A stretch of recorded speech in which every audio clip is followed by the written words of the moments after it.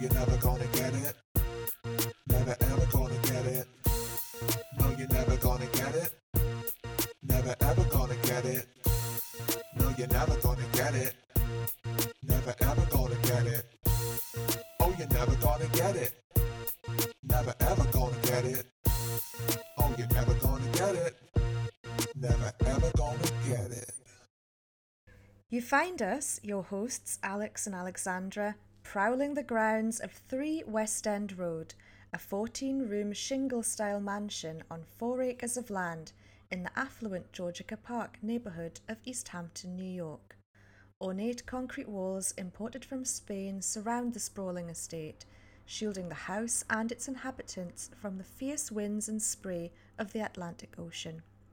Within the walls lay a landscaped garden of pale climbing roses, lawns of lavender and delphinium which, along with the sea mists and sand dunes, created a serenely desaturated colour scheme that would give the house its name, Grey Gardens. I thoroughly enjoyed that. Did you? Yes, I did. It was a bit of a tongue twister. But that's always good, I find. Oh, my tongue's had plenty practice.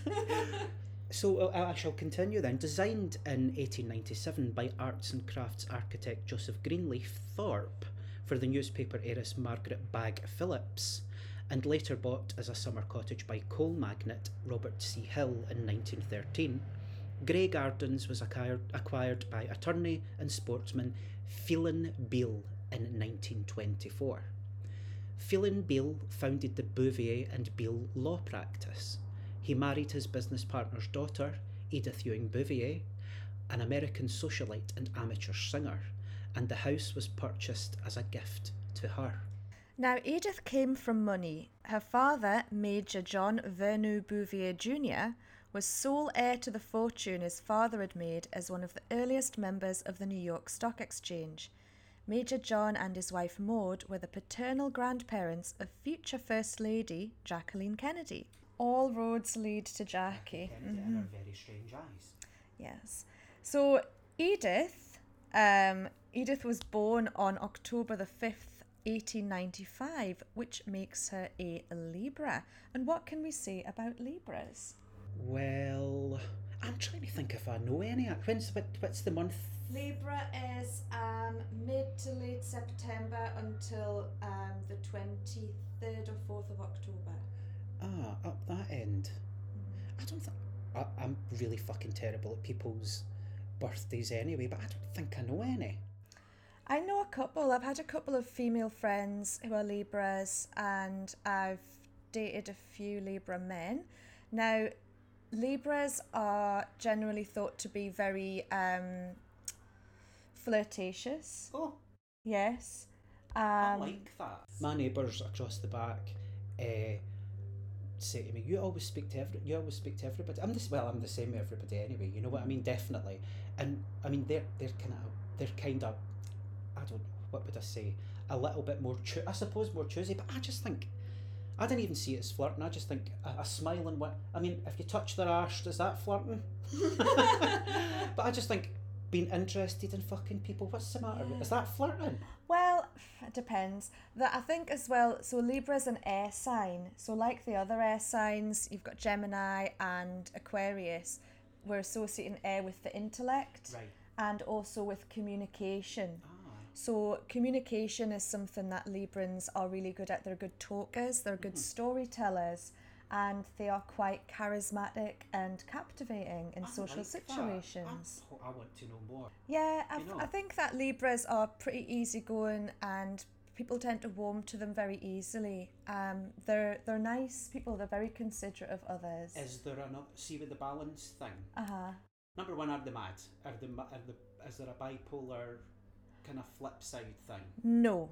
Honestly, that's more Gemini, yeah? Yeah, that's so the Gemini would be the more unhinged air sign, but Librans aren't really mad. I guess the criticisms of Libra could be that they're a little bit shallow, a little bit narcissistic. You know, at the bad end of the spectrum, because they're trying to please everyone. They're people pleasers. And trying to keep everything in the balance. Yes. I like the sound of them. Mm-hmm. So our Edith, Big Edie, is a Libra. She was regarded as a difficult child who had a problem with authority, but don't we all? I like her already. Same. But many remarked upon her beauty and her musical talent, which are very Libran traits Are they? as well. Yes. She does, and we'll get onto it, but definitely she has got that very late 1800s, quite aristocratic, ethereal beauty. That the kind of like those characteristics. She's a definitely a type. Yeah, very, very striking, very noble, regal looking. Horsey. Horse. No, she's not really. But she's got not, but she could be. Yeah, but she's got. I remember there's that painting, and she's got a strong profile. She's fascinating. It's a charismatic face, eh? Definitely. So she was known as a great beauty, and she did have a good singing voice, musical talent, although her father dismissed these attributes as a waste of time. See, I would have thought, was that not the period? Is that what women were supposed to be? Well, there was that thing within high society where you were to develop things like that. You were to develop painting lessons, and women of a kind of, essentially children of millionaires. Yeah. They were kind of developed, and what they meant by that was they could sing, they could play the pianola. Yeah. They're ornamental. Yeah. So what did he want her to be then? Well, I guess because he was a lawyer and, maybe quite a serious person, I think he saw these things as frivolous and tedious, but sounds like a hater. Yeah. So she must have had latent daddy issues. Again, don't we all? So she married Phelan, who was her dad's business partner, and he was 14 years her senior. I mean, she's putting the knife in there already. What age was she? 23? Oh, well, no bad. Is that right? I don't know. No, 22. Oh, fuck Let's my say life. early 20s. She's early 20s, and he's like 14 years older. Oh my fucking God, guys, please don't stop listening. So, that's quite sexy. He's 36. That's hot. Do you know, that's not even a big enough age gap to be kinky. Not to call I it one. don't think. No, Yes. that's just, That's normal. We're saying normal. So the wedding, they had a lavish ceremony at St. Patrick's Cathedral, as was befitting of New York Catholic aristocracy. This is who these people are, right? Yeah. So they're New York aristocracy, and they're very, very heavily Catholic as well. There is that kind of total branch of that within. Is it Irish immigrants that have done good then? Or is it coming to? They are a French extraction. Are they? Right, okay. Yeah. I was just wondering if it was that, or if it was the coming to America and making your money there, or bringing it with you. So they kind of brought it with them then, because really the history as I know it is kind of really, it was a lot of poor Irish people fleeing to America. They were descended from some kind of French cabinet makers, something like that. So they're moneyed and Catholic. Moneyed and Catholic, and she was a bit of a bridezilla. So at her wedding, she demanded a huge choir, but later lamented that she wishes that she could have performed the soprano solo herself. And why the fuck not? It's her day. No, guess why not? Why? Because that's fucking awful. But people Imagine- nowadays do that, but then they're and twats. it's cringe, and they're twats, and they normally do some kind of fucking Gangnam style dance, in which case they should be, ushered into a pit of snakes immediately. To the crematorium, exactly. No. I think you've got enough fucking attention on you. You've got a big white dress on and set absolute centre of attention. No, you didn't need to get a fucking mic and start singing. It is a bit cornball, but I do admire the audacity of it. I mean, there's something about the over-the-topness that could be hysterically brilliant. And this is what she's like. Do you know what I mean? This is She's her. a showgirl. She's a showgirl. This is her age 22.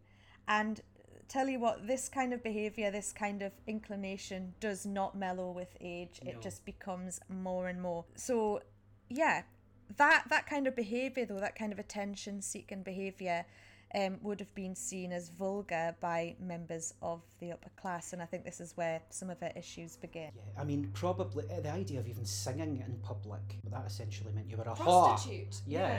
So they would not have been wanting her to grab the mic and do a fucking solo on the on the whatchamacallit, on the altar. The same year they were married. Edith and Phelan's first child arrived. Their daughter Edith was born on the 7th of November, a Scorpio, like our Alexandra. So what you need to tell me then? What do you know about Scorpios? I think it'd be more interesting if you tell me, what do you know about Scorpios? Right, and purely just straight from the gut, right? There's the shell and then the softness, right? Soft shell crab. Yeah, so as well, Cancer as well. Yeah, there's a similarity there. I'm Cancer rising. Well, there you go. Right, hey, I think I am. Yeah.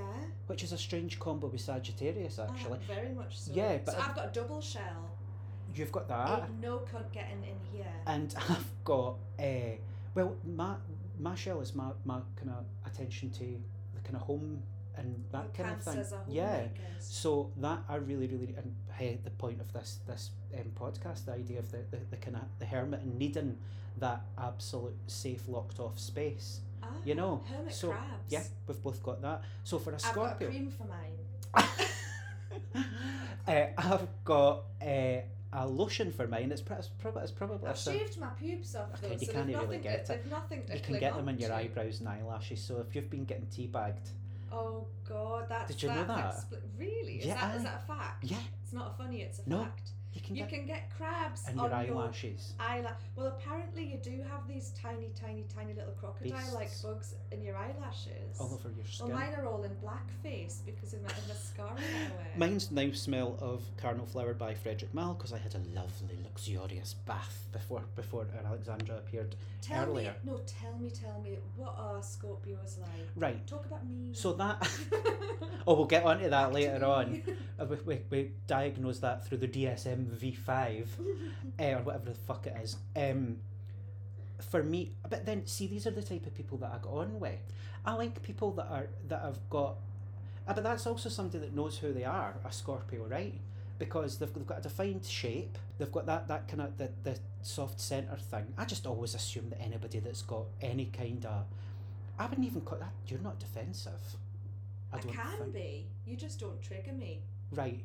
No, but not even in that. I've never even taken any of your character traits or aspects of your personality as defence mechanisms. You know what I mean? Yeah. So I didn't mean defensive as in like the Scorpio tail, like the kind of ready to snap. Is that not an attacking thing? Yeah. No, I kind of know that you've got that in you. I've not actually seen it, but I know it's there. I mean, everybody should be respectful of everybody having a bit of that in them, eh? Yeah. So I just kind of am aware that's there. But what, obviously sexy. Yeah, apparently the most sexually intense and sexually driven sign of the zodiac, which I cannot possibly comment on. Well, I'd like to because I don't. Well, not in that way, but because I don't think I fucked a Scorpio. You'd know if you did. You'd know if you did. I mean, I just dominate the bedroom like a young god, so I wouldn't know if I'd encountered one. So no, I really don't know. I would know. I would know then, eh? It would be maybe. I wonder if that person that we were speaking about earlier on, not that one, not the one that we were speaking about earlier on as well. Not okay. The first one. Yeah, the first one we spoke about. I wonder if he was. How do you not know? Is this not the first question you ask? You go, how hung are you? How tall are you? Not in Tinder inches. And what is your star sign? What's your time, place, and date of birth? I do ask. It comes out usually in the first kind of round of conversation, and then I promptly forget it. You know what I mean? Well, probably because you said something really boring and one that you were just like, eh. There are certain ones that I'm not going to name them because we don't want to alienate our audience. So, but yeah, I wonder because he had something going on. That was a whole new thing. So I wonder. But anyway, Scorpios. Do they walk straight on, don't they? So yeah, they're not crabby. Sideways. So that's good. I know they got a bad rap, but I like only all those. From people who are jealous, I think. The pussies. I can see the honesty in it all. It's not like, to me, that never comes across as a charade or a show. I absolutely see the realness in it and through it. It's not like it's separate for somebody, where people seem to want it to be. You know what I mean? Yeah, I think I describe Scorpios as we're like Aries in terms of intensity, But Aries being a fire sign, Scorpio being a water sign, there's more going on under the surface with us. We're more kind of introverted. We think things through. We ruminate on things. We plot and we plan things. We've got that actually it's a similar thing. See with Sagittarians, you know that arrow thing. I can shoot my arrow. Shoot your shot. I can shoot my shot. I can pick what I'm kind of aiming for. Aim for it. It doesn't really. We were speaking about my willpower earlier on. It doesn't really matter how long it takes. It'll generally be quicker than I thought it would be. But if I aim for something, I get it. Now, I don't aim for crazy things like to be a trillionaire or, you know what I mean? It's never anything mental because I've got my 4 feet on the ground being a centaur. So that's quite an earthy thing of Sagittarius. Although, what is Sagittarius? Fire, yeah. And I was speaking to my neighbours yesterday, and you know what my Chinese sign is? You would never. I mean, it's the most. It would be the one that would pop into your head if you were going to make one up. Pig. Fucking bitch! No, a fucking fire dragon. Bitch. Well, do you know I'm a dragon as well? Yeah. A wooden one. A shit dragon. No, a good one. Now you see the fucking tails all Puff the magic dragon. Yeah, you're calling me. Now you're seeing the tail coming out on our young Alexandra, ready for the fucking kill. But no, I think we've got that in common. The directional thing. You know what I mean? I see that in you. I've always been aware of it. You know what I mean? I don't know where the fuck I'm going. No, but if you did, you would be dangerous. Exactly. Do you know, I've said that. I say that if I had more foresight, common sense, more hair, and less neurosis and self-hatred, I would be an unstoppable force. I see. I've just got zero. Although you would never know, listeners. I've just got zero fucking ego. I don't give a fuck. And by that I mean I don't care about any external thing to be achieved or to be shown. You know what I mean? I do in some ways, but like my goals in those wee goals I was talking about are always very personal and quite small. Well, they're not. I mean, they can be big significant to you. Yeah, because they're things like in relation to my education or writing and stuff like that. They're things like that, but they're very private and very. They're not really been about putting on the ritz. You know what I mean? Which is odd because Sagittarians can be quite like that. But I suppose that's maybe more Leo. But the Sagittarian thing, I'm talking about that rather than Scorpio, we'll go back to that, is they say that we're philosopher kings. Yeah. So there's that sense of kind of want, I mean, that kind of want to be in control type thing and want to be at the top, right?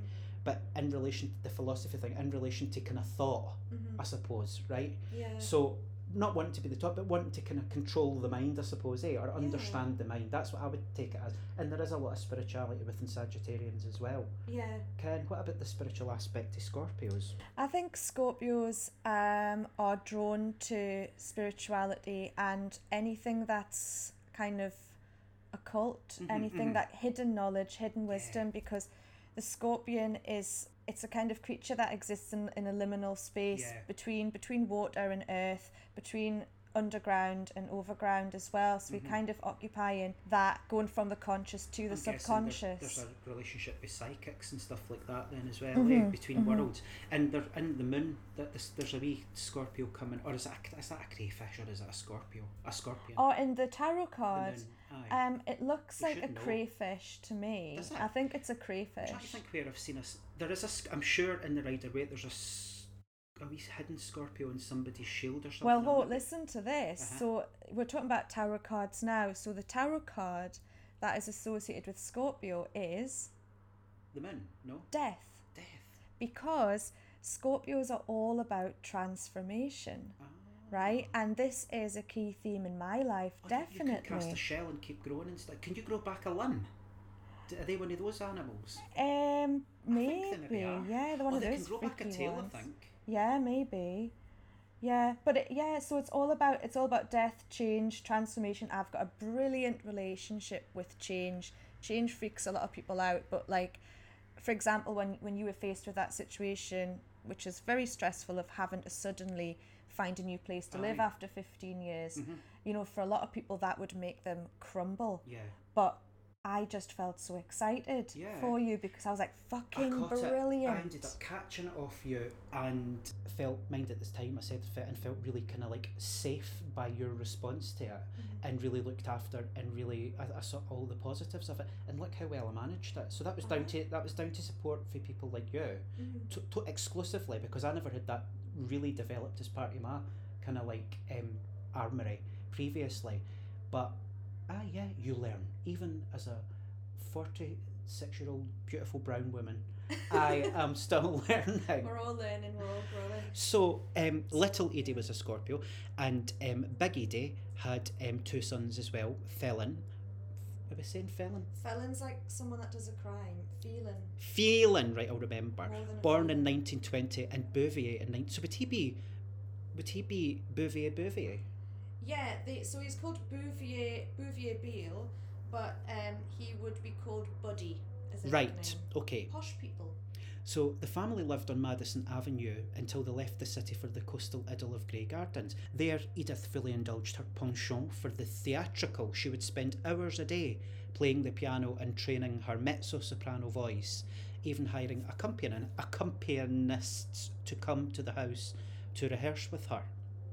Described by her daughter as the original hippie, she socialised with bohemians and artists. See, I've been thinking about that recently. I fucking love that word, bohemian. Yeah, you don't really hear it being used these days. No, do you? I mean, there's a podcast I listen to, and there's always, is it The Last of the Bohemians by Jonathan that's a Meades? Is it? The Last of the Bohemians. Is that Jonathan Meades? He did an early documentary, and it's very kind of, he's been very surreal in it, going in and out windows and doing kind of the great stuff, you know, the stuff that you love him for, hanging out with bohos in a part of London, I can't remember where. It's fucking fantastic. Mind, there used to be a YouTube channel called Mead's Shrine. No. And it seemed to be, I thought it was him that was behind it, because it was somebody that had access to absolutely everything that he had ever done. You know what I mean? I wonder, I'll Is it have a still wee look. there, I do you wonder, think? Today may be the day where I start watching everything again. You know what I mean? But I fucking love all. I mean, you need a bit of money.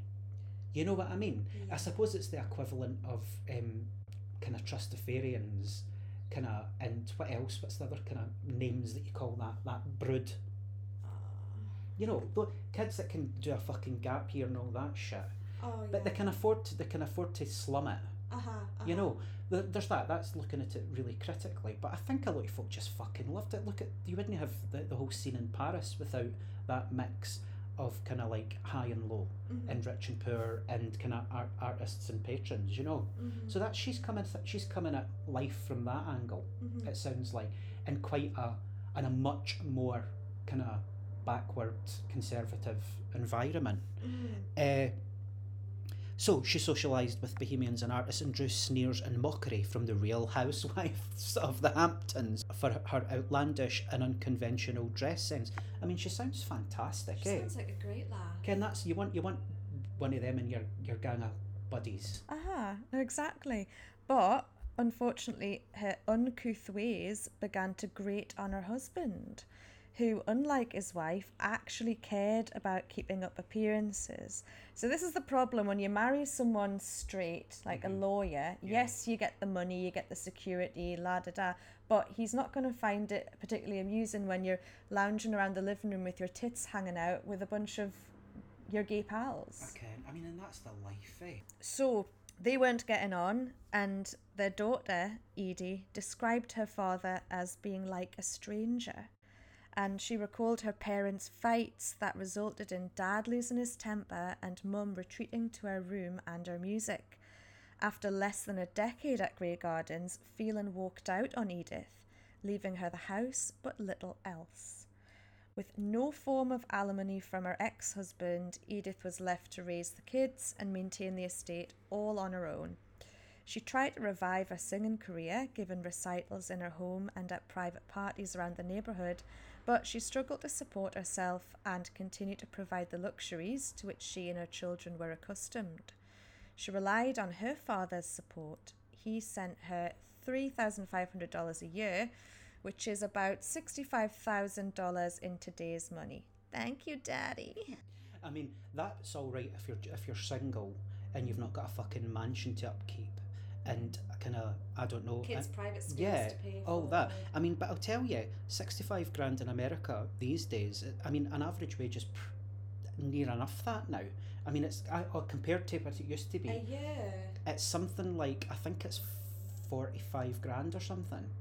Kind of like or maybe more. I think it went like, I think what here is, it's something like 30 or 35. I don't know.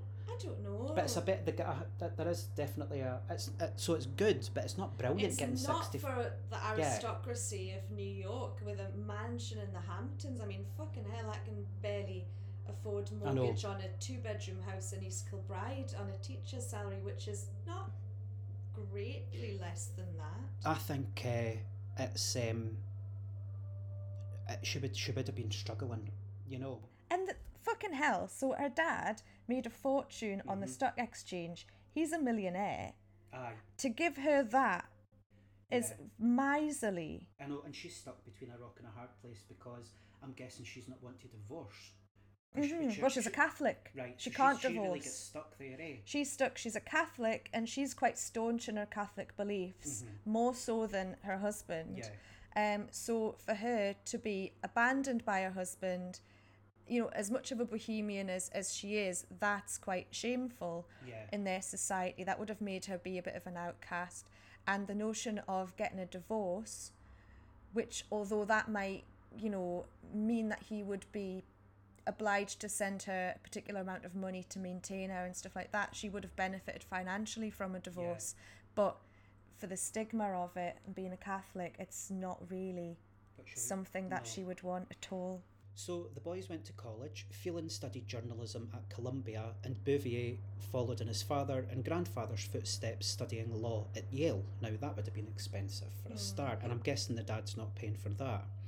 Edith, or Little Edie as she was known, went to a prestigious prep school in Connecticut before being presented to society at her debutante ball in 1936. According to the New York Times, she made her entrance wearing a white and silver net gown with a crown of gardenias in her hair. It sounds beautiful, eh? It does. Among her East Hampton cohorts, she was known as the Beautiful Beale. With a tall, slim figure, blonde hair and piercing blue eyes, she capitalised on her good looks, moving to the city and working as a model at Macy's department store. I mean, she'll be glad to get out, but that's still a move down as well, eh? Yeah. You know, I think we'll find out more about her, but she was desperate to get away, eh? Although I'll say no more just now. She inherited her mother's passion for music and entertaining, moving to Manhattan in 1947, where she pursued dancing and acting. Meanwhile, Big Edie spent her days with her accompanist and confidant, George Gould Strong, an accomplished pianist and composer who she met in the 1930s. She quickly became his muse, and apparently he dedicated over 80 songs to her. They must have been fucking terrible, eh? Oh no, wait, they're not about her, right? Okay, dedicated. You can just write somebody's name at the bottom of anything then. That's a good way to get money out of her. Yeah. So she might have been a bit of a patron of his, and you know, and he maybe's bolstered her ego and indulged her, whatever. Yeah, but they were very, very close, and she spent all of her time with him. She claimed that he looked after her in every way, but Little Edie sneered at the suggestion. Gould was gay, so he couldn't fulfill her mother sexually. Still, rumours persisted that he and Big Edie were lovers, and she certainly regarded him as her soulmate. Now, in the movie of Grey Gardens, the dramatised version of it, he is portrayed, he's not explicitly portrayed as gay, but their relationship is definitely portrayed as one-sided, because she's seen to be quite obsessed with him and, you know, needing affection and validation from him, and eventually he kind of tires of it and kind of cottons on that he's never going to be able to fully live his own life and pursue his own relationships and stuff like that while he is stuck with her. She's cock-blocking him massively, so I think eventually he just kind of ditches her. because I wondered what her opinion of his homosexuality was with her Catholic kind of background, you know. But then listen, I just think, I mean, you're allowed a best pal, you know what I mean? And if you're kind of close to somebody, you're out in the wilds, and somebody's got a bit of money, you would look after each other. You look after each other, and I think, you know, her husband's left her, and she's clearly yearning for companionship and affection, and she's found a man, a good-looking man, who has got the same passions and interests as her, and you know, tells her that she's a magnificent singer, tells her that she's brilliantly funny and beautiful and all this stuff. So that is quite intoxicating for someone who's vulnerable and has been rejected. And if they're both obviously romantic, you know what I mean? It's like everybody, you need your pal and you need a muse, and it's great when it's not sexual, you know? So it's like just 15 different people and male and female friendships just flashed through my brain. Where, Me and you. you know, well, hey, but like it's very, very common, you know what I mean? I was thinking, oh God, now I forget every single one. Well, look at what's her face that we covered in podcast, Maria Callas and Pasolini. And Saint Laurent and I forgot his female fucking muses. Lulu de la Falaise. Yeah. Is that her? You know, and they just it's like you need each other. You know, you've got a kind of a deep, meaningful connection where you can talk about all the matters of the heart, everything that you're interested in, shared aspirations and interest in art and stuff like that. You're not getting in each other's way because you're fucking different people. You know what I mean? It is a true kind of soulmate. You can be soulmates in a non-sexual way. Because if it was two gay guys doing that, say, then it could get a bit messier. If it was two straight women, you know what I mean, or whatever. Oh, a straight woman and a straight man. Aye, Ken, there's always that. Although that's probably, I don't know. I just think that there's less. There's more potential for it to be a really, really good friendship, rather, and with no competition, and you know what I mean. Yeah. If you're both literally singing from the same song sheet, then you can have a laugh. Ken, so it makes perfect sense. I don't think it needs to be overanalyzed. I think they did have a laugh for many, many, many years. Do you know what I mean? But I think, you know, perhaps their closeness made the daughter, little Edie, feel a little bit shut out. Little Edie had nothing but contempt for the men in her mother's life, particularly her father, who she despised for abandoning the family and leaving them without financial support. Phelan Beale met a woman named Dorothy Durham and went down to Mexico to acquire a quickie divorce from Edith so that he could remarry. Big Edie received notice of the divorce via telegram. Little Edie described the divorce as fake and claimed that the family didn't recognise the legitimacy of his marriage to Dorothy, as divorce was frowned upon by the Catholic Church. This act seemed to have been the last nail in the coffin with regards to Edie's relationship with her father. The female Beales had already fallen out of favour with several male family members. When Edie's brother Bouvier got married in 1942, her mother caused a scandal when she rocked up to the church 25 minutes into the ceremony, dressed like an opera star and stealing the spotlight from the bride and groom. Again, why not? Classic. You know, classic Libra. Classic Big Edie. So disgusted was he by her attention-seeking antics, Major John cut Edith out of his will and reduced her monthly stipend to a meagre $300. Crazy. Bouvier and his brother had little to do with the two Edies after that. So that was enough, because they didn't really mention the brothers, do they? No, the brothers kind of became peripheral figures. They still spoke on the phone, but they had their own lives. They married, had children, you know, went into quite conventional and successful careers, but they pretty much ostracised the Edies. Yeah. Because they were seen as embarrassing. But you'd think, even although, in order to make them less embarrassing, even, like in inverted commas, bung them some of your fucking money then.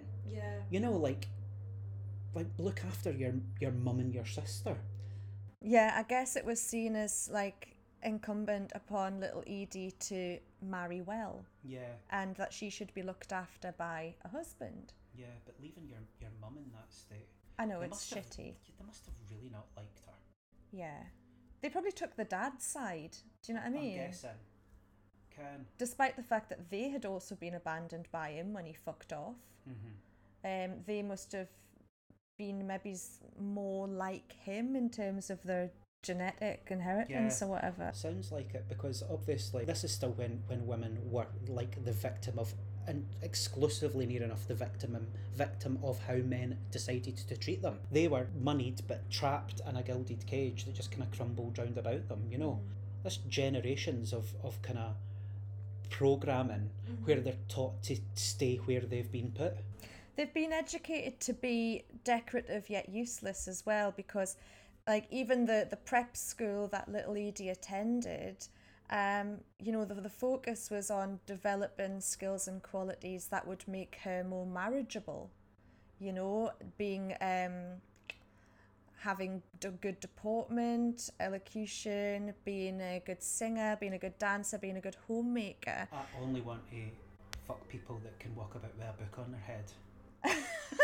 Do you know what? Bad posture is a massive turn off. I'm sitting hunched, right? I'm going to... Same here. I'm sprawled sideways. Really? Fucking sitting here like I've got spina bifida. But then it's all forgivable if you want to bang them. Well, it's not, if you're lying down, you can't tell if someone's got a hunchback. Well, unless they're kind of rocking back and forward like a tortoise in a fucking shell.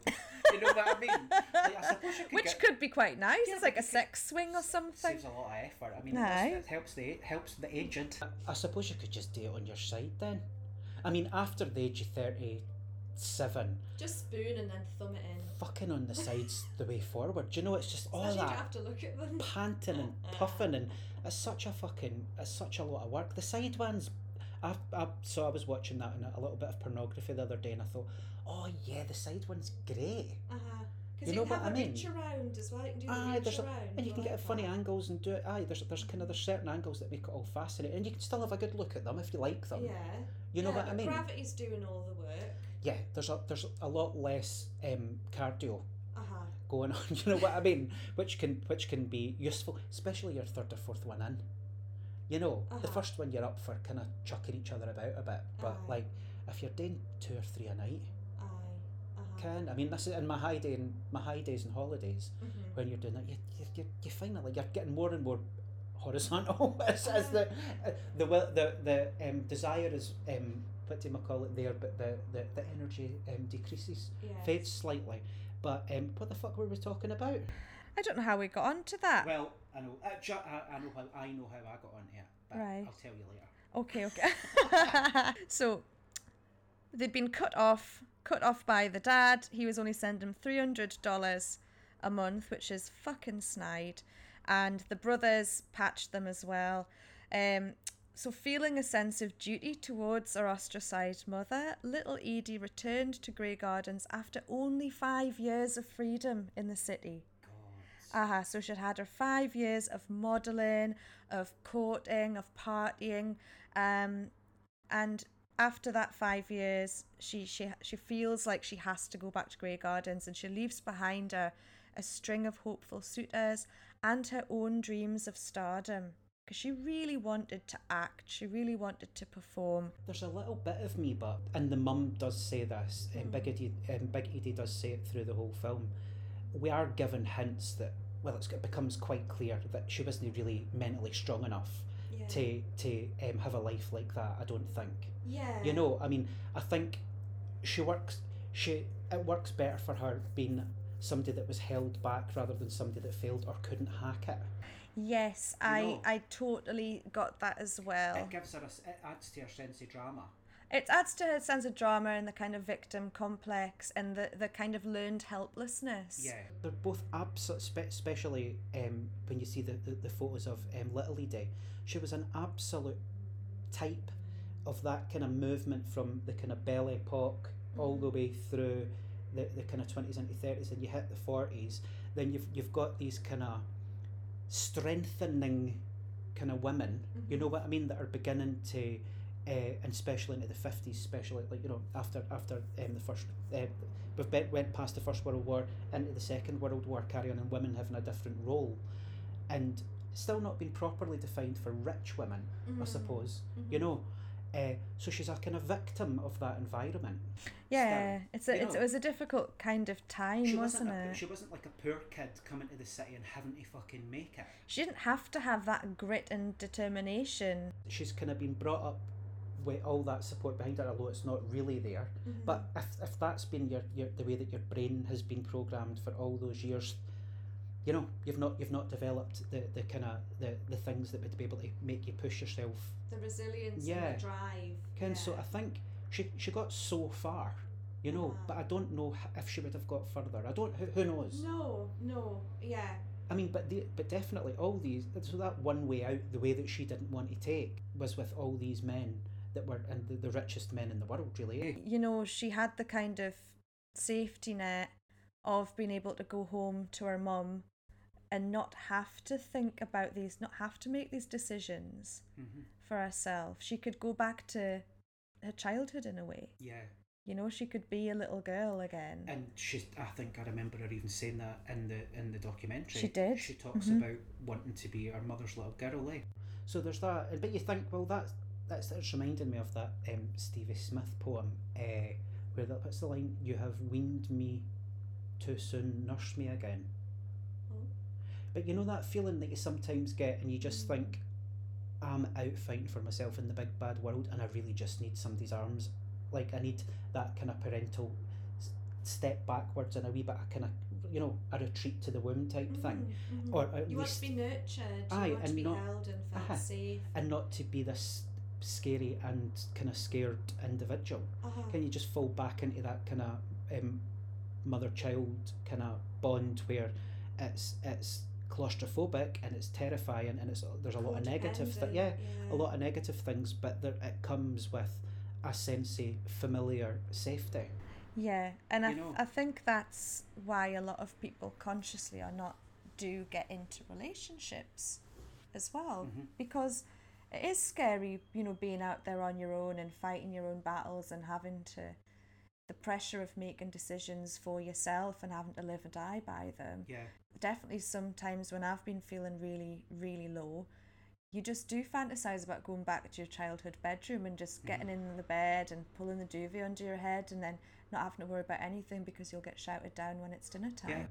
But it's all that, we've mentioned it before, and particularly that relationship between mother and daughter that can quickly fall into that kind of routine, you know, which we see kind of absolutely clearly in their relationship in the documentary, where it's total love-hate, because really, again, for like a Freudian perspective, we should get t-shirts made with that on it.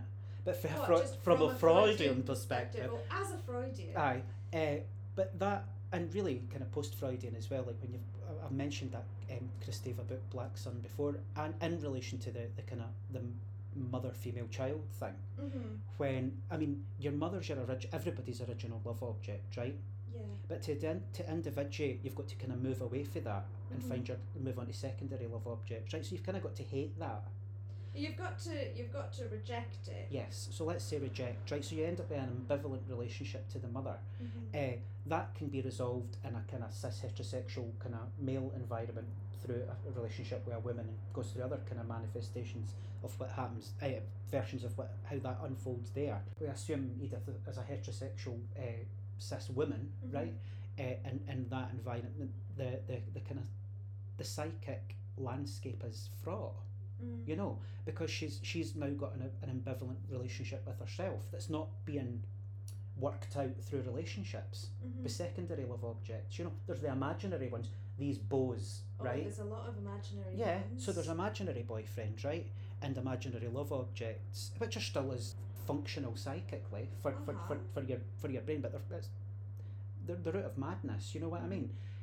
But she's got that ambivalent relationship with, therefore, our own sexuality and our own sex, our femaleness.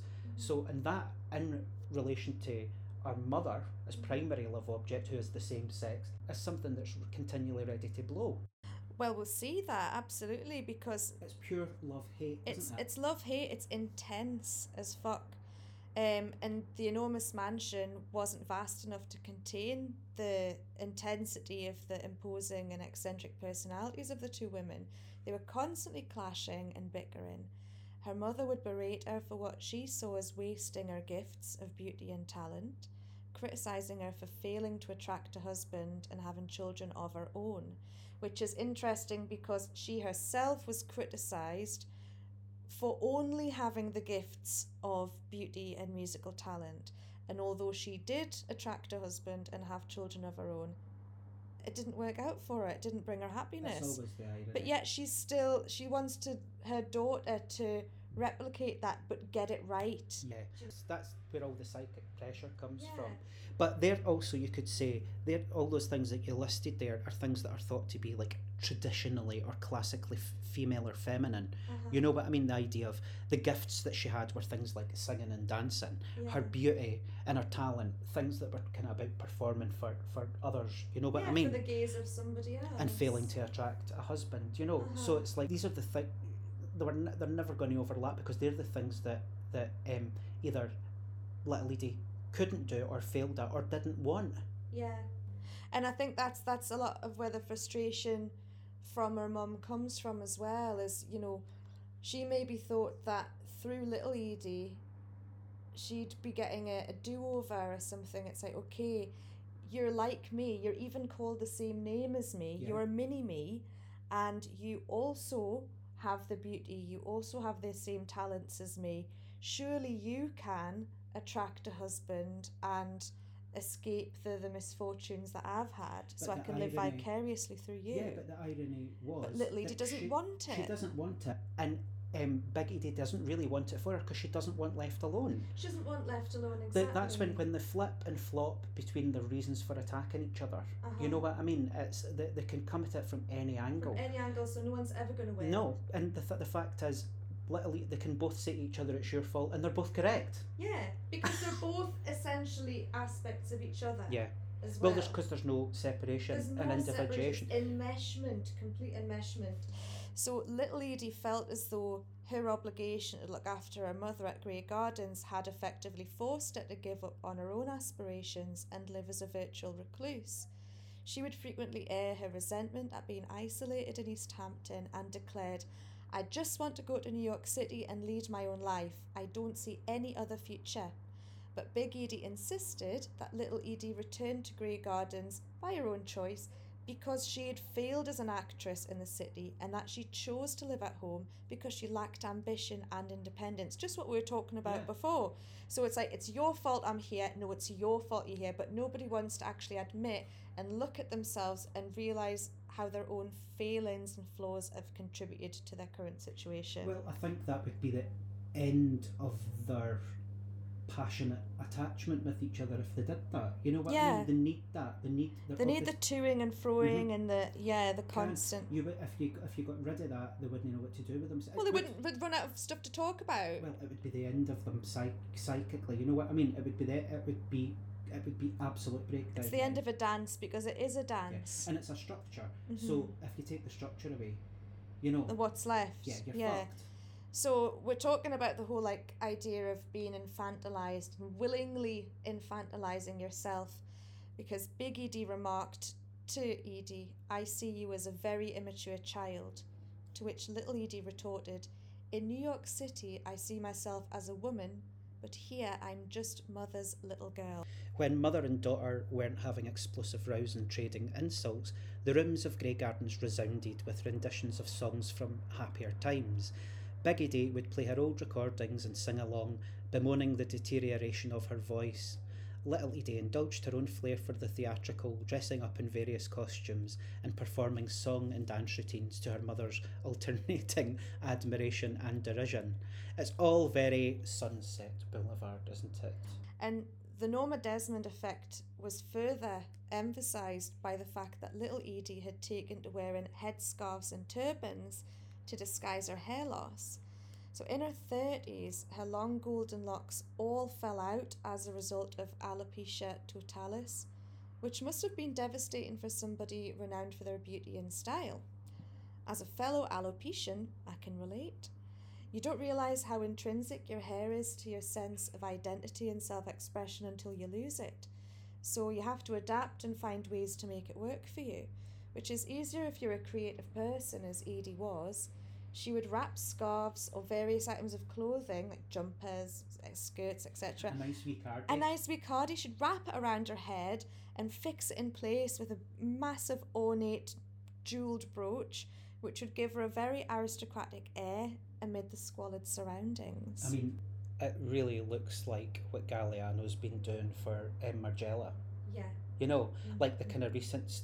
I mean, obviously, her style has absolutely influenced fashion for. Oh, so you know, many collections have been directly influenced by Little but that Margiela deconstruction thing, where like a jacket becomes trouser. I mean, these are just big clumpy ideas, but like the idea of moving an item of clothing round the body and tailoring it differently and using a kind of slit that would have been over here as a slit that's happening over there to do something else is absolutely pure Galliano. You know, you see her when she's walking about in some of those kind of cardies for skirts, you know, outfits, and I can't remember what she's wearing on like her body, but and the kind of the kind of pulled back scarf turban things.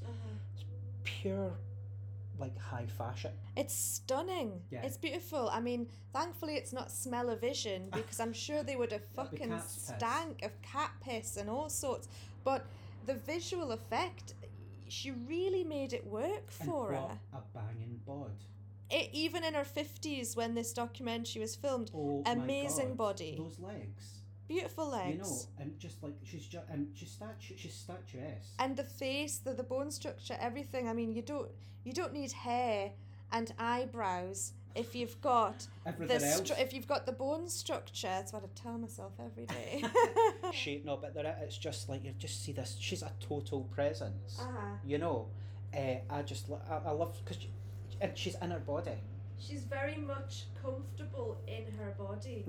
But seeing those, and aware of herself as a sexual person. I mean, she flips it between that and a little girl, you know. Yeah, it's that hypersexuality, almost in defiance of the little girl role that she has been forced to inhabit. Yeah. And you see her playing with it, and when she's flirting with the filmmakers. She flirts with the boy that comes to do the gardening. And kind of acts like they're all kind of gentlemen callers that are pursuing her. It's very like Streetcar Named Desire. Yeah. It's very Blanche Dubois, isn't it? Well, it really shows how kind of realistic those women are real. Yeah, you know, and even within exactly, and you know, and within what do you call it? You think of the kind of Miss Havisham kind of vibe as well of you know, and it's like that. It happens and it's real and it's a horny Havisham though. It's not a sad Miss Havisham, but it's a horny Havisham. Aye, I know they're not really bad to anybody else other than themselves and each other. I mean, they're really pretty, unbelievably polite, wonderful women. Gracious, welcoming, you know, you just kind of think no wonder the marble fawn wanted to be near them. You know, they're who we'll hear about, I'm sure. Their gardener who appears.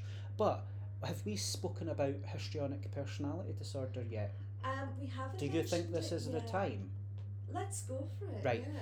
Well, let's diagnose. It's quite hard to. I mean, it's hard to watch anything these days without your kind of mind wanting to pathologise things. And neither of us are that interested in pathologising personalities because let people fucking be what they are. I suppose it only becomes a problem when it becomes a problem. Like if it's like the same way alcoholism or something like that, right? If it's beginning to affect your life, if it's limiting your life, if it's hurting other people, if it's whatever, making you miserable and causing destruction and pain, then it's a problem, right? So I mean, let's remember, I was thinking about that. I can't remember who I was talking to, but they were saying, okay, like it's a personality disorder, but that's not a major mental illness. You know what I mean? No, it's like there's other things that are higher up in the kind of levels of seriousness. So I've got a list here of what is in my phone, so I'm just going to get it. It's like let's do a quiz on each other and see what we can tick off. Well, the thing is, it's that thing, you're allowed a personality, and you know, I remember going to therapy years and years, it was analysis, and years ago, getting psychoanalysis, and I needed to get the notes for an insurance thing, right, for a money thing. And they were like, this isn't going to be nice reading if you know, like, and I'm like, I'm quite objective about my kind of self, and my mental health and all that kind of stuff. But it's amazing that the bullshit that they come up with. There was a thing. There used to be a personality disorder, which I've not got, by the way. There was a personality disorder called eccentric personality disorder. So That's not a disorder. I know, like, and then they It's changed it called into. having a personality. I know, like I said that to my new therapist. I was like, I didn't walk in with a fucking monocle and a cane. I said, And a twirly moustache. I know. I said, and see if I did good. Yeah. You know, I thought you cannot strip people of their own individual humanity in order to kind of categorise them and pathologise It's them. like otherwise you've got normal and other. I know, and that's it. Well, that's only it, you know. And normal, as we know, like even for Freud onwards, is extremely neurotic. That's normality is a healthy mental unhealth. And normal is totally subjective to societal standards. You could call it what? Passable, or just somebody who's not going to pose any issues for anyone. I know, just somebody that just blends into the fucking background. Beige. Well, so how histrionic personality disorder is characterised through its symptoms. These are they: long-standing patterns of excessive emotionality and attention seeking. Right. So there is that going on with them. You can see it. You can see it happening with them. Feels uncomfortable when not the centre of attention. Yes, and they really don't like it. They vie with each other for attention as well. And this is what made me want to look at this inappropriate sexually seductive or proactive behaviour. Now, there's a little bit of that way, both of them, actually. Both of them. Because you remember that bit, I was thinking, okay, it's just Little Edie that you see that, and when she's kind of like adjusting her clothing in front and try to seduce the camera, you know, there's all that kind of stuff, which is just fucking wonderful and fascinating, and just knowing how to pull focus, right? She knows she's getting fucking filmed anyway. But our mum, remember when they're having a nice wee breakfast, and Big Edie's gone fucking cuckoo because Little Edie's singing a song that she hates. Yeah. And she's gone to breakfast wearing like a towel with like a bra strap attached to it, like in Big Edie, right? And kind of gone to everybody, oh please look away because you'll see everything if I turn around now, and blah blah. And you're like, right, you could have got yourself a wee bit more put together to walk into a room rather than a hand towel and a bra strap.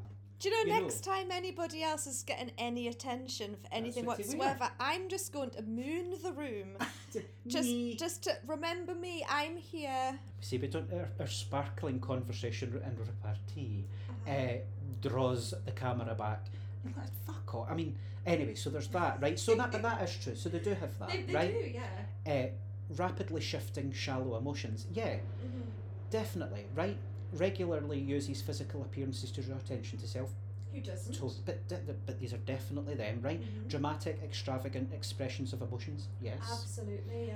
High suggestibility. So they're always looking for a kind of anything that you say or do. It's that you can see them being really, really.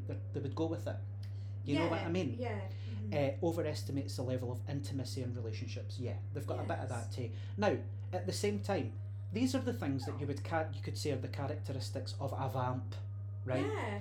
They're the characteristics, particularly of a type of woman that I've been speaking about as well at that time, right? Where it was kind of like a type of femininity that was promoted in the cinema. Look at like film noir, for Exactly. instance, the whole idea of the femme fatale. So they're put up as kind of archetypes for kind of women in everyday life to aspire to, or to at least mimic, right? So, but that's the same for Oscar Wilde on. So see this moving over light conversation, and you know what I mean. These are the characteristics of a type of dramatic personae that was kind of really kind of enforced. You know what I mean? Yeah, and so the whole idea of a histrionic personality disorder, I could be wrong, so please correct me, that's not really something that is commonly spoken about nowadays, or would it really be diagnosed nowadays? Because you never hear of it. I mean, everybody loves the term narcissist now, so it would be lumped under... That's trendy now. Yeah, it would be lumped under that. I mean, 10, 15 years ago, 20 years ago, it was borderline, you know what I mean? So it's like, everything has its day. So I think folk would just go, although nobody, I mean, see the amount, there was a term somebody was using the other, I'm sick of people misusing the idea of being dissociated. When they say it, they just mean spaced out. Yeah. Right? Like, You know, when you go into that Scottish word, a dwam, right? That Yes. you're kind of like looking and you just kind of go, your brain's just humming like a fridge. Yeah. And just doing its own fucking little, that's not Which fucking we all disassociating. do several times a day. Disassociating is a fucking going into a fugue state. You know what I mean? Where you don't know who you are, where you are, blah blah. It's like, I hate the misuse of that term. You know what I mean? It's got certain very specific characteristics, etc. But that in relation to narcissistic, they use the term narcissistic. Which is overused Fuck now. bandy that about and don't understand it at all. And everybody, as soon as they've had a breakup or something, it's like, oh, my narcissistic ex. It's like, maybe they're just an asshole. I know. I mean, it covers a multitude of sins, you know. But I've heard a lot of people using the term narcissistic that would more overlap with this idea of histrionic personality, right? Because I hear people using it as in somebody walking and being dramatic, and you know, I wouldn't leave them alone in a room with my partner because you'd come back and they'd be sitting on their knee, and you know, there's that type of narcissism that's not much to do with narcissistic personality disorder. No. Or much to do with classic narcissism. Classic narcissism's very dark. It's death driven. Yeah. You know, it's much more complex than what folk think. It's not just somebody wanting to be the centre of attention emotionally and within a room. That's one aspect, right? But that's not the depth and the darkness of it and its force. You know. Anyway, but these characterise it. I don't know. I don't know many. I don't know any psychoanalysts, so I don't know how they would be thinking. I mean, Lacanians, whatever, never really went down that route of really diagnosing every single aspect of the personality. I think they just have like hysteric, neurotic, and psychotic. Right. You know what I mean? They weren't really into breaking it up, but in order to get what do you call it? Oh, sorry, I'm getting mold. Alexandra's been licked to death by podcast pet Fonzie. What was I saying? Histrionic personality disorder. Oh yeah, psychoanalysts didn't. Oh, I think it's more to do with needing an insurance claim in America. They needed to get a number and a name and a list of symptoms in order for insurance to pay for your therapy. So that whole explosion of the DSM-V kind of like diagnostics kind of book is really that. And that's what's kind of It means you can seeing the erasure of being an eccentric. Yeah, well, it means you can now pathologise it and get time off work and get some paid therapy for it in America. You know, so you make a category and it'll be occupied. Nature abhors a vacuum. Right, where are we? We're on, speaking of histrionic behaviour and over sexualising oneself and, you know, living your delusional fantasy. I'm wearing very short shorts today. Are you talking about me? Yeah. Stop objectifying. You just I was just looking at your thighs I know. while saying that. Just as you arrived at the door, I literally just got them up. So it was out down there, seeing me running about, getting changed. I don't give a fuck. I just recently got shutters up in the Hyde at Grey Gardens. So Dark Towers. yes, and Dark Towers. Oh, Grey Gardens. There you go. Freudian slip.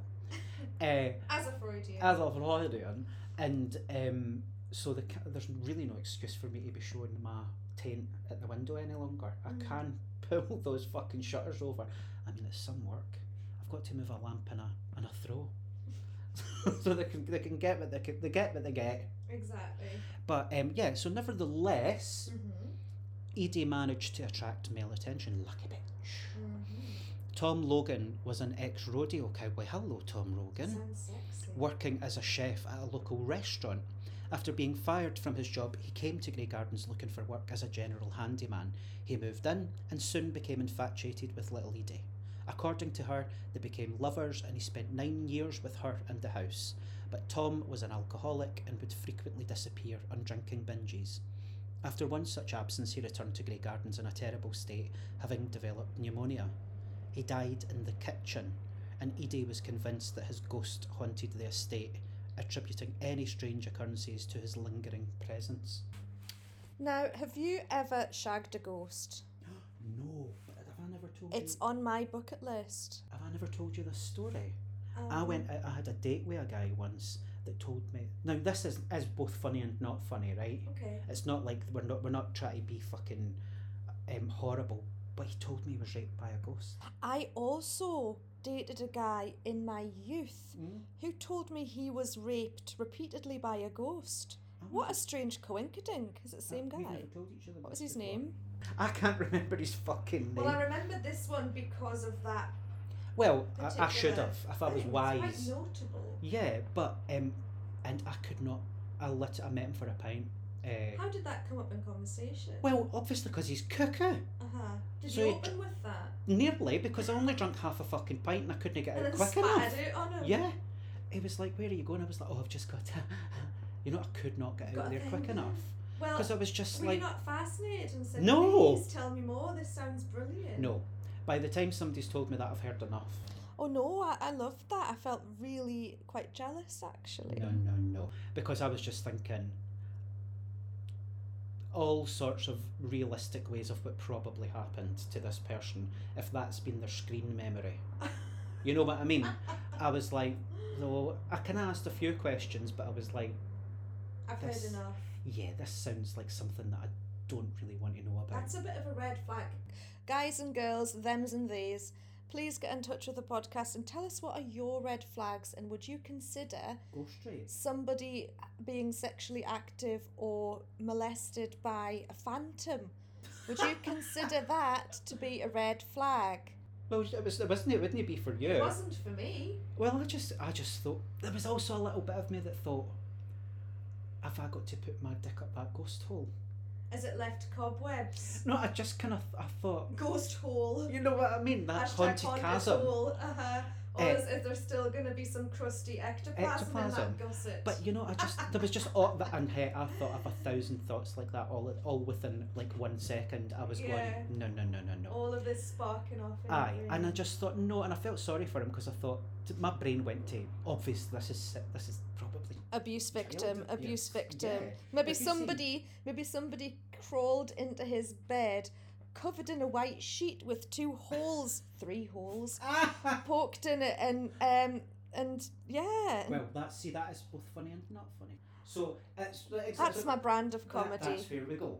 So I just kind of thought, right, A giggle and a grimace. Maybe he was absolute bullshitting and he thought, oh, she's a spooky bitch, she'll lap this up. she'll like that. But I mean, being the very insecure 18 or 17, 18, whatever, that I was on the cusp of womanhood, very suggestible. And my instant thought was, oh, that's cool and spooky. Then I went to, I'm jealous, no ghosts ever tried to fuck me, is that because I'm ugly? And then my third thought was, well, if I fuck him now, is he always going to be comparing me to this succubus? And maybe am I You've not no going to chance. measure up No, to you've like no someone's icy cold fanny or something? Well, I used to wonder. I mean, there's all those cases of kind of priests touching young people, but mostly boys. And I was like, I used to roll a bit. My mum was getting trained to become a Catholic, and I'd go down to the priest's house. Did she convert to No, she was gone, Catholicism? right? Because we got told at primary school she would go to a different part of heaven. The VIP section? No, beyond because the she was a velvet rope? Protestant, so she Oh, would she'd go. be lucky to get in Yeah, at all. right. So I just thought it was visitation through kind of like, I don't know. You just could Well, she fucking can hover about the foyer, but she's not getting in. something like that. So we put a lot of pressure on her as brainwashed children to do it. But she finally never anyway. I think we came to and said you didn't need to type thing long before it happened. But I'd be rolling about eating biscuits, watching Moonlighting down at the priest's house, and he never fucking gave me a kind look. And Now, that's when you go, that what's is the matter? insulting. Oh, what's the matter with me? Uh-huh. Good. I thought, am I Everyone not else is getting pretty it. enough? Uh-huh. Going down with my, Do you know why you never got because I've got a big gob. Because you're too gubby. I know, Yeah, they just saw him and they thought, he's sexy, but he'll tell but he's everybody. trouble. Yeah. Sexy but trouble. And I can only think that that's why I Yes. personally was never It is, abused by ghosts. 'Cause you by tell- ghosts, because I wouldn't be scared, so they wouldn't get the sadistic kick out of it. I think that's why I've never been haunted as well, because I think they like people who are going to be scared and give them a reaction, whereas I would just be like, oh, that's nice. What's her name out of the back? Was telling me she forgets that she tells me things. She's of a certain age, and she says, "I'm a white witch and I can put spells on people." right? And I went, and I Okay. thought, I'm not going to say nothing, you know. I felt like I'm a fucking black witch and I can fucking murder people. But I was just like, oh, just kind of crystals and angels. I mean, lovely, absolutely lovely, you know. But I'm just like, But she's one of the Eurasia crafts, which is you could find it in the Osiris. corner of most shops, that type of spirituality. But which is fine. It all has its place and its power. But I was like, yeah, I invoke fucking demons, and often, you know. But I thought, no, I'll just leave her alone. But what were we talking about? Spooky rape shagging victims. ghosts and that. Yeah, please tell us what either your stories about the craziest fucking mad thing that somebody said to you on a first date. You don't need to name yourself, and we'll not share it, but we will have a good laugh. I'd love to read out some of your that would stories. be good. That would be good. So I want to know any encounters with the paranormal. That is often the second thing that I'll ask a prospective suitor after I find out their date and place and time of birth. I thought you were going to say we were speaking the other day about whether underneath photos on Instagram and Facebook you can just write hung. I really wish, because there was one person that we both know. Yeah, as a bit of a peacocking pretty boy, that we would both like to pee on. Pee and Peg. Maybe Pee and Peg should be our new podcast names. Your pee. No, you're Pee and Peg. Right, okay. There's some people I wouldn't want to put it. I'd rather have a fucking silicone one. But Pee and Peg. That. Would you ask? I wonder if he's been touched by an angel. That's what they used to call people with disabled and that, didn't they? Touched by an angel, fucking slapped by an angel. In the arms of an angel. Getting touched up by an angel. I had a beat. Did you hear this Bee Gees thing that was happening there? Yeah, I saw that little vibrato. Yeah, so please let us know. Please don't hold back. No holds back. No holds or holds. Yes. So I think it's time for you to tell us more of this fascinating tale. Right. So, Edie had a boyfriend. Edie's boyfriend was an alkie. Edie's boyfriend died, but he was still haunting. So I wonder if she got pumped by a ghost. One can only hope. But just as she had... The Virgin Mary did. The Virgin Mary. Right, okay, so we'll go back on the story. And you know, if it's good enough for her... Exactly. Let's not yuck her yum, shall we? I've been kink-shaming, I should. There's no shame in this game. But just as she had nothing but scorn for her mother's companions, Big Edie seemed intent on sabotaging her daughter's romantic prospects, so they're both cock-blocking each other. Mm-hmm. After Tom, few men were allowed past the threshold, and those who were soon beat a hasty retreat upon witnessing the toxic and codependent relationship between the women. Little Edie felt that her mother scared men off because she didn't want her daughter to abandon her as the rest of the family had. So Edie spent her days reminiscing about her lost loves, often embellishing or even entirely fabricating doomed love affairs of her youth. I think I'm going to start doing that. I might as well. I did see a meme the other day. It was just saying, tell everybody different stories so that when they get together to talk about you, they have an argument. That's fantastic. And I quite like that. But I think, we've spoke about that before, I think everybody's entitled to a little bit of fucking glitter on top of the shit that's happened to them. I'm all for self-deception and delusion. Yeah, and kind of giving people a little bit of entertainment. Putting on the Ritz. Putting on the shits. Putting on the shits, getting the shits, putting on the Ritz.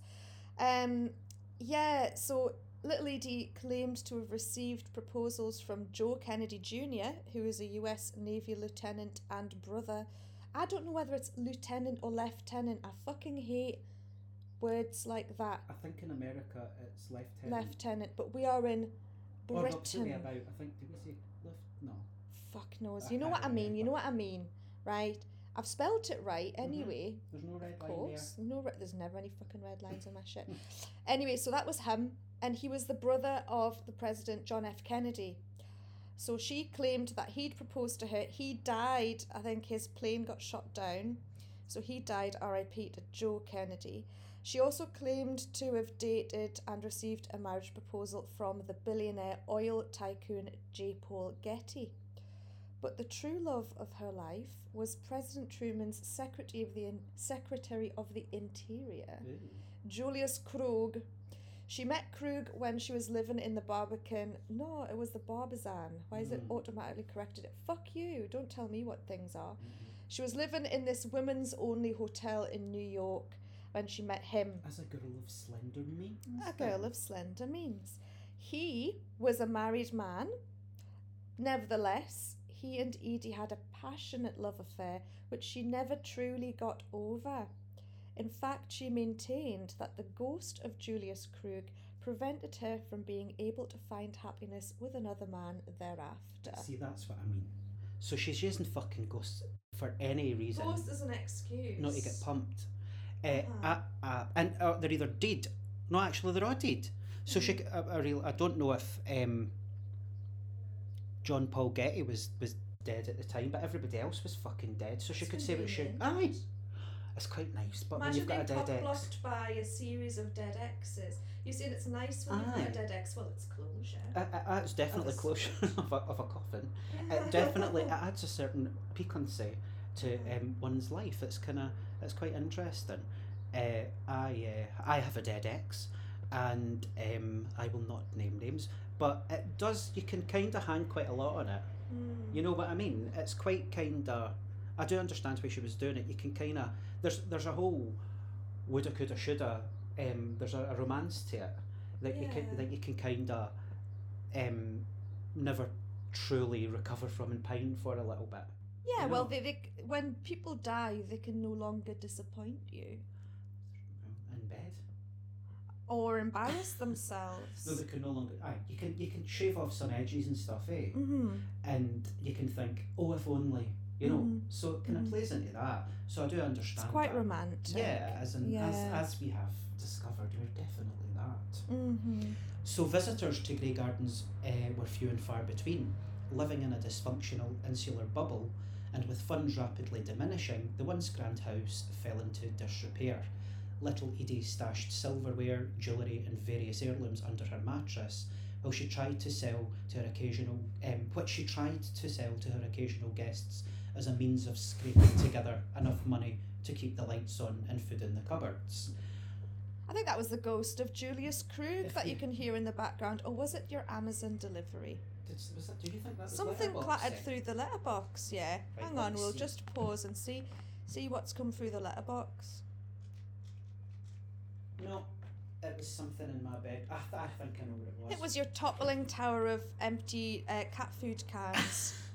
I think it was what do you call it? My body wash keeps on falling into the bath, so it's nothing very exciting really. But I could say it was the ghost of my ex-lover. Well, it's funny that we just were mentioning him and kind of laughing and mocking and stuff like that. And he's then followed you, and then he's just like, remember me? Well, I did see him after he died. As in his cadaver? No. Or in a ghostly form? In a ghostly form. Can you tell the story? Very quickly. Okay. It was the next again day, and I was in bed, and I woke up, and he was standing leaning against the wall, and he said, "It's all right, everything's all right," and then just disappeared. It was very easy, very simple. Wow. You know, and. But as solid as you, and then as nothing as me. But you just honestly, it was just boop, wow. Okay, and I mean, if that's the mind doing its thing, that's still interesting to me, of course, you know. And if it's not, if it's anything else kind of other than that, then that's interesting too. So yeah, I mean, I used to think he used to touch me on the arse as well. Like if you was a bit, but like, because that's what you would have done. You know what I mean? Like a pat on the arse if you were trying to put a plug in or something. So that would happen occasionally. But if it was a body memory, if it was just kind of some kind of like somatic psychic, you tracked some kind of nerve in your gluteus maximus. You know. But if it was that, but it's funny how you make that association, and then we create, or I don't know, we see and feel and want these things to be something else, or maybe they are both these things. You know what I mean? Like we need these stories to survive. Yeah, it makes things more interesting. Yeah, and it makes life bearable. So where was I? So she was stashing silverware and stuff under a mattress and trying to sell it to make some money. Yeah, society portraits of the women hung on walls infested with black mould, which some theorise contributed to the two Edie's mental decline. They were compulsive hoarders. Rooms were filled up with bags of trash, forcing the women to decamp to another corner of the house before that too would become uninhabitable, and they were confined to yet another wing. At one point, there were over 50 cats roaming the estate, and the accumulation of waste attracted raccoons. I mean, the raccoons are very now, aren't they? Raccoons are very cute. There's loads of raccoon memes and you know. I'm not seeing anything the matter with that. Animal of now. The estranged brother, Bouvier, attempted to persuade the women to move out, but it was all the Edies had left, and they refused to relinquish their home, their stage. Little Edie claimed that it was Bouvier who arranged the village of East Hampton to carry out a raid on the property. It probably was, eh? Probably was. He was. I mean, but he'd be genuinely worried. But give them some fucking money and tidy it yourself. I mean, that's what they wanted. They wanted to remain living there. They didn't want to have to leave. So what you should have done is just give them some fucking money instead of trying to bully them into leaving their home. Arsehole. So in 1971, the Suffolk County Department of Health declared Grey Gardens unfit for human habitation after they found the home strewn with cat shit, raccoon shit, and even human shit. I draw the line. I draw the line. There were no functioning toilet facilities, and the only source of running water was the tap in the kitchen sink. So they weren't really able to wash themselves. I don't think dishes were really being done. At least little Edie liked to swim. She was probably as fresh as one could be, just swimming in the sea in the Atlantic Ocean. But I mean, the toilet wouldn't be flushing; it would be humming. Where's Big Edie shitting? Oh, she's probably just fucking shits in her bed, rolls over, waits until that shit dries out, and once it's dry, it's like, you know, when your cat does a shit, and you just want to kind of roll it around in the cat litter so that it gets coated in dust, so that when you scoop it up, the shit doesn't transfer to the scooper. It's nice and dry, and you just toss down the toilet and flush it. I mean, I just wouldn't want to clean Big Edie's cage. No. She'd have a mucky cage. She probably does a shit, right? She does a shit, curls it out, rolls over to the side of the bed, waits for that shit to, you know, interact with the air and harden.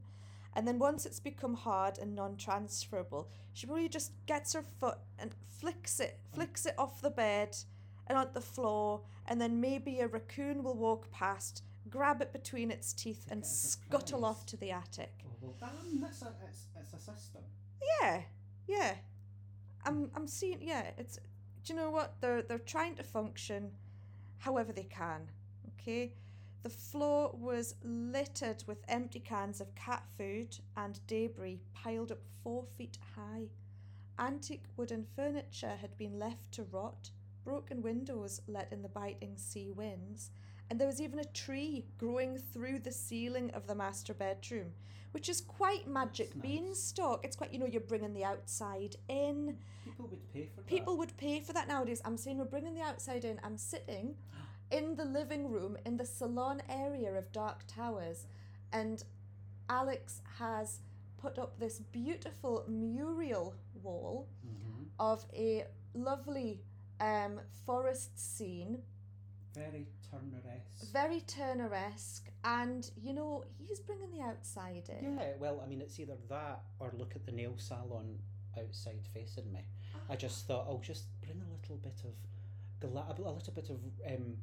Petworth, the romance from an aeon ago into the home. And I got shutters put up. I think I mentioned them, so you can shut. I'm fucking obsessed with So them. you can shut the windows, but then on the shutters there is also this pastoral scene. It's the same scene. A continuation of the mural. It'll be nice when we're doing this in the winter and we've got it shut and we've got the candles lit. You know, cozy times. So yes, I mean it's a decor choice. The women were found to be living in one room where they prepared their meals on a tiny portable stove by the bed. They were violating every single health and building code in the books, and they were told to clean up or get out. I mean, really, you just think they should have got them out and knocked that down, eh? No. You like them in it? I like them in I it. do too. I like it for them. I mean, that sounds like you could never pull that back from the brink.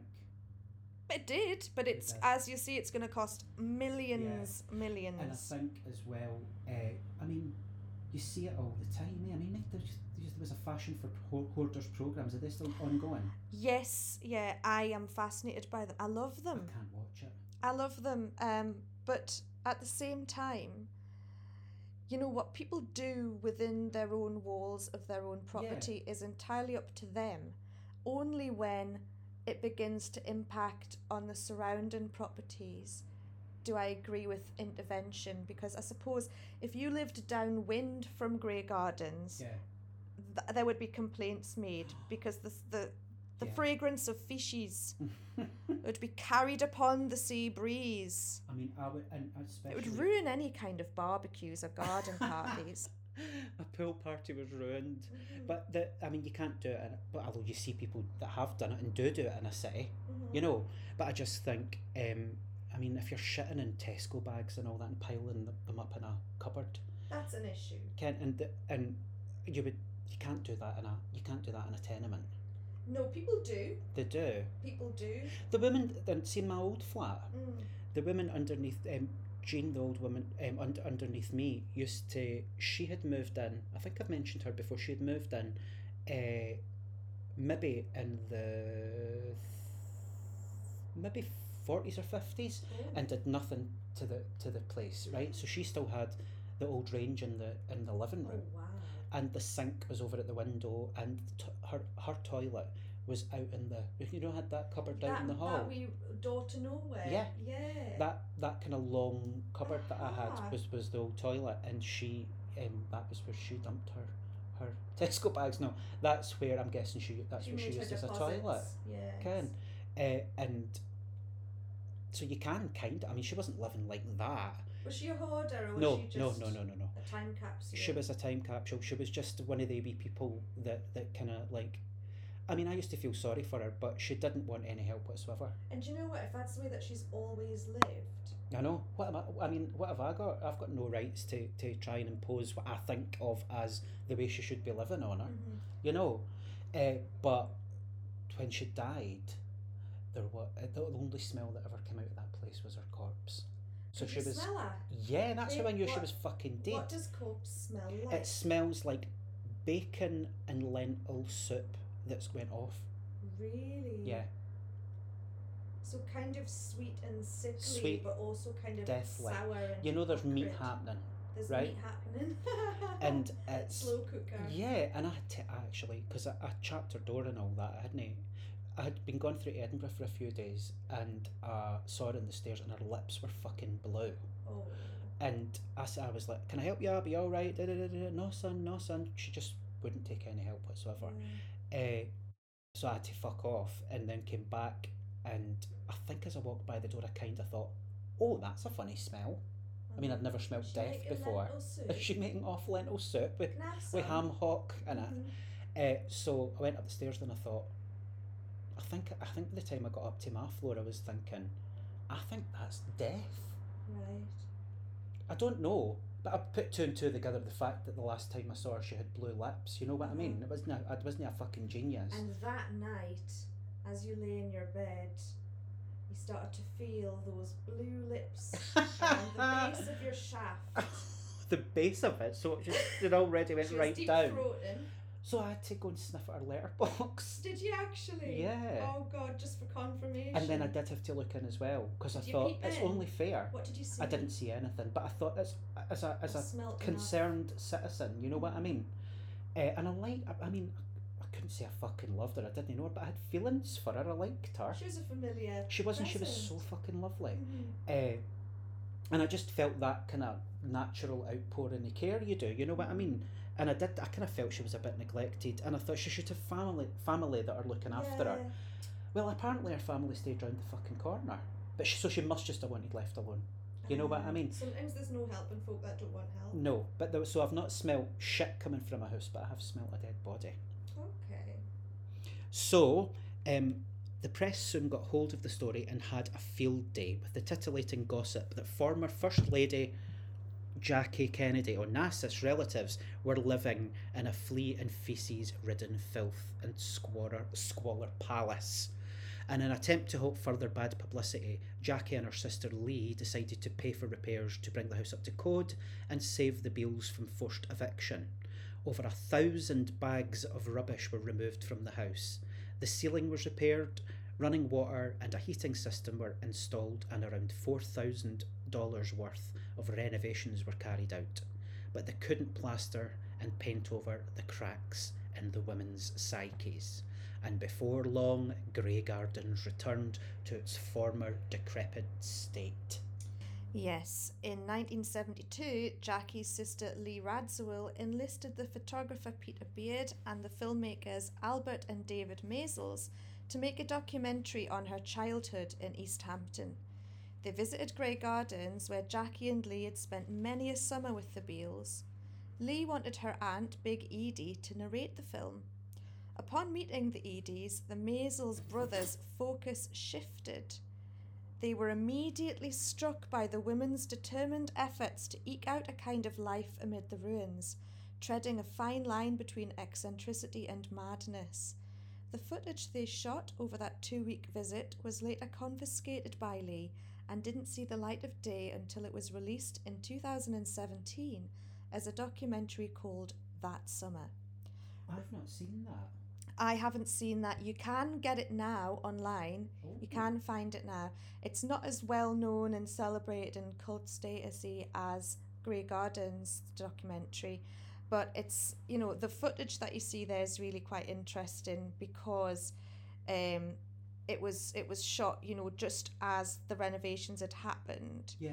So by the time they come back to film the Grey Gardens documentary that we all know, the house had deteriorated quite significantly.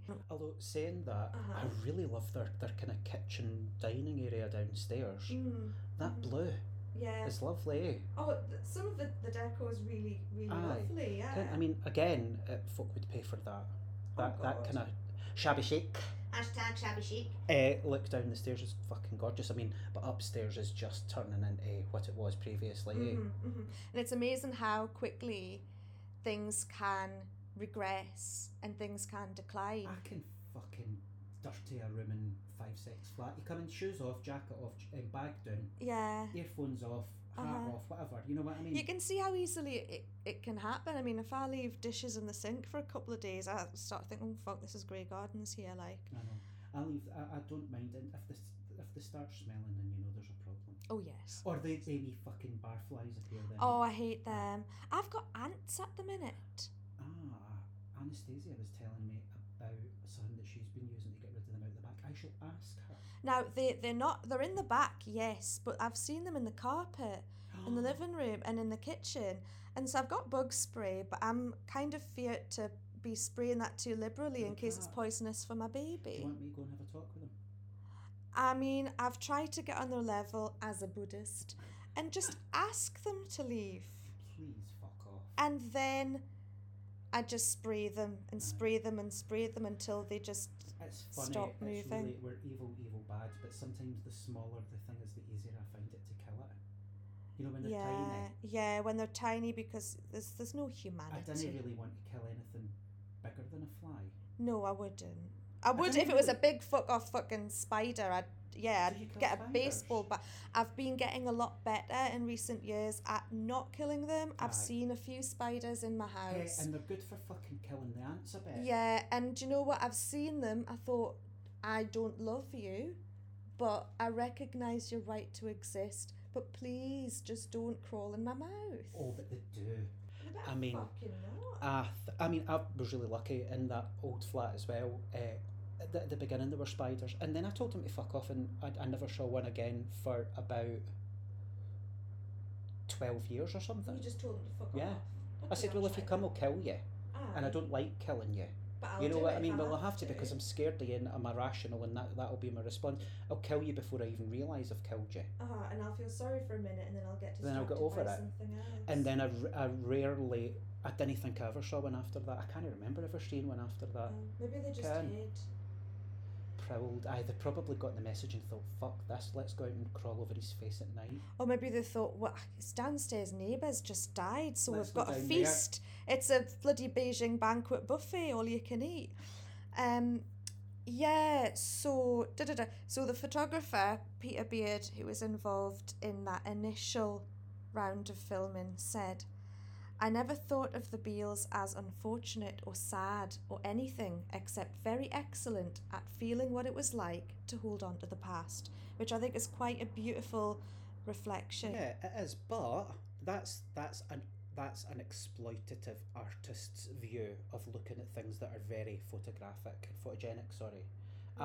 I think that dispassionate artists kind of thing to record things and now you're looking for interest, and So maybe a bit disingenuous, a little of them, bit. but beautifully put. and it's understandable because, like as we've said, they were both suffering and thriving in there, and who's not? And also they love to perform. Yeah, it was a stage. I think by the time it's 4 foot high and you're shitting in a bag. Yeah.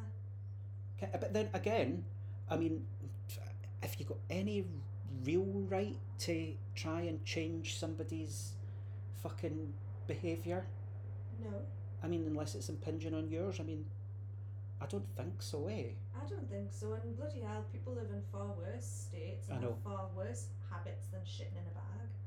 I know.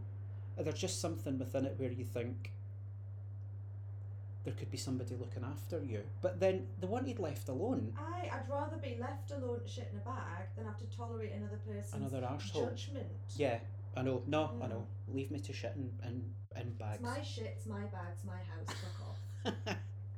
So the Maisels returned to Grey Gardens the following year and filmed the Beales over a 6-week period. The crew filmed among the empty cat food cans and raccoon droppings and had to wear flea collars around their ankles. But they quickly acclimatised to the sights, sounds and smells of the mansion and its owners. The Beales were delighted to have a captive audience in the Maisels and their crew, and they amped up their antics accordingly. Both women were shameless exhibitionists, a refreshing contrast with the repressed genteel modesty expected of women of their class. Big Edie's arthritis left her mostly confined to her bed, and she didn't see much point in getting properly dressed, even for the cameras. She was often threatening to expose herself and even flapping out a tit on several occasions, much to the scorn of her daughter. Little Edie was whose only real education was aimed towards making her more attractive to potential suitors, reminisced about lost love affairs, flirted with the filmmakers, and indulged in her fantasies of finding the man of her dreams who would rescue her from her current predicament.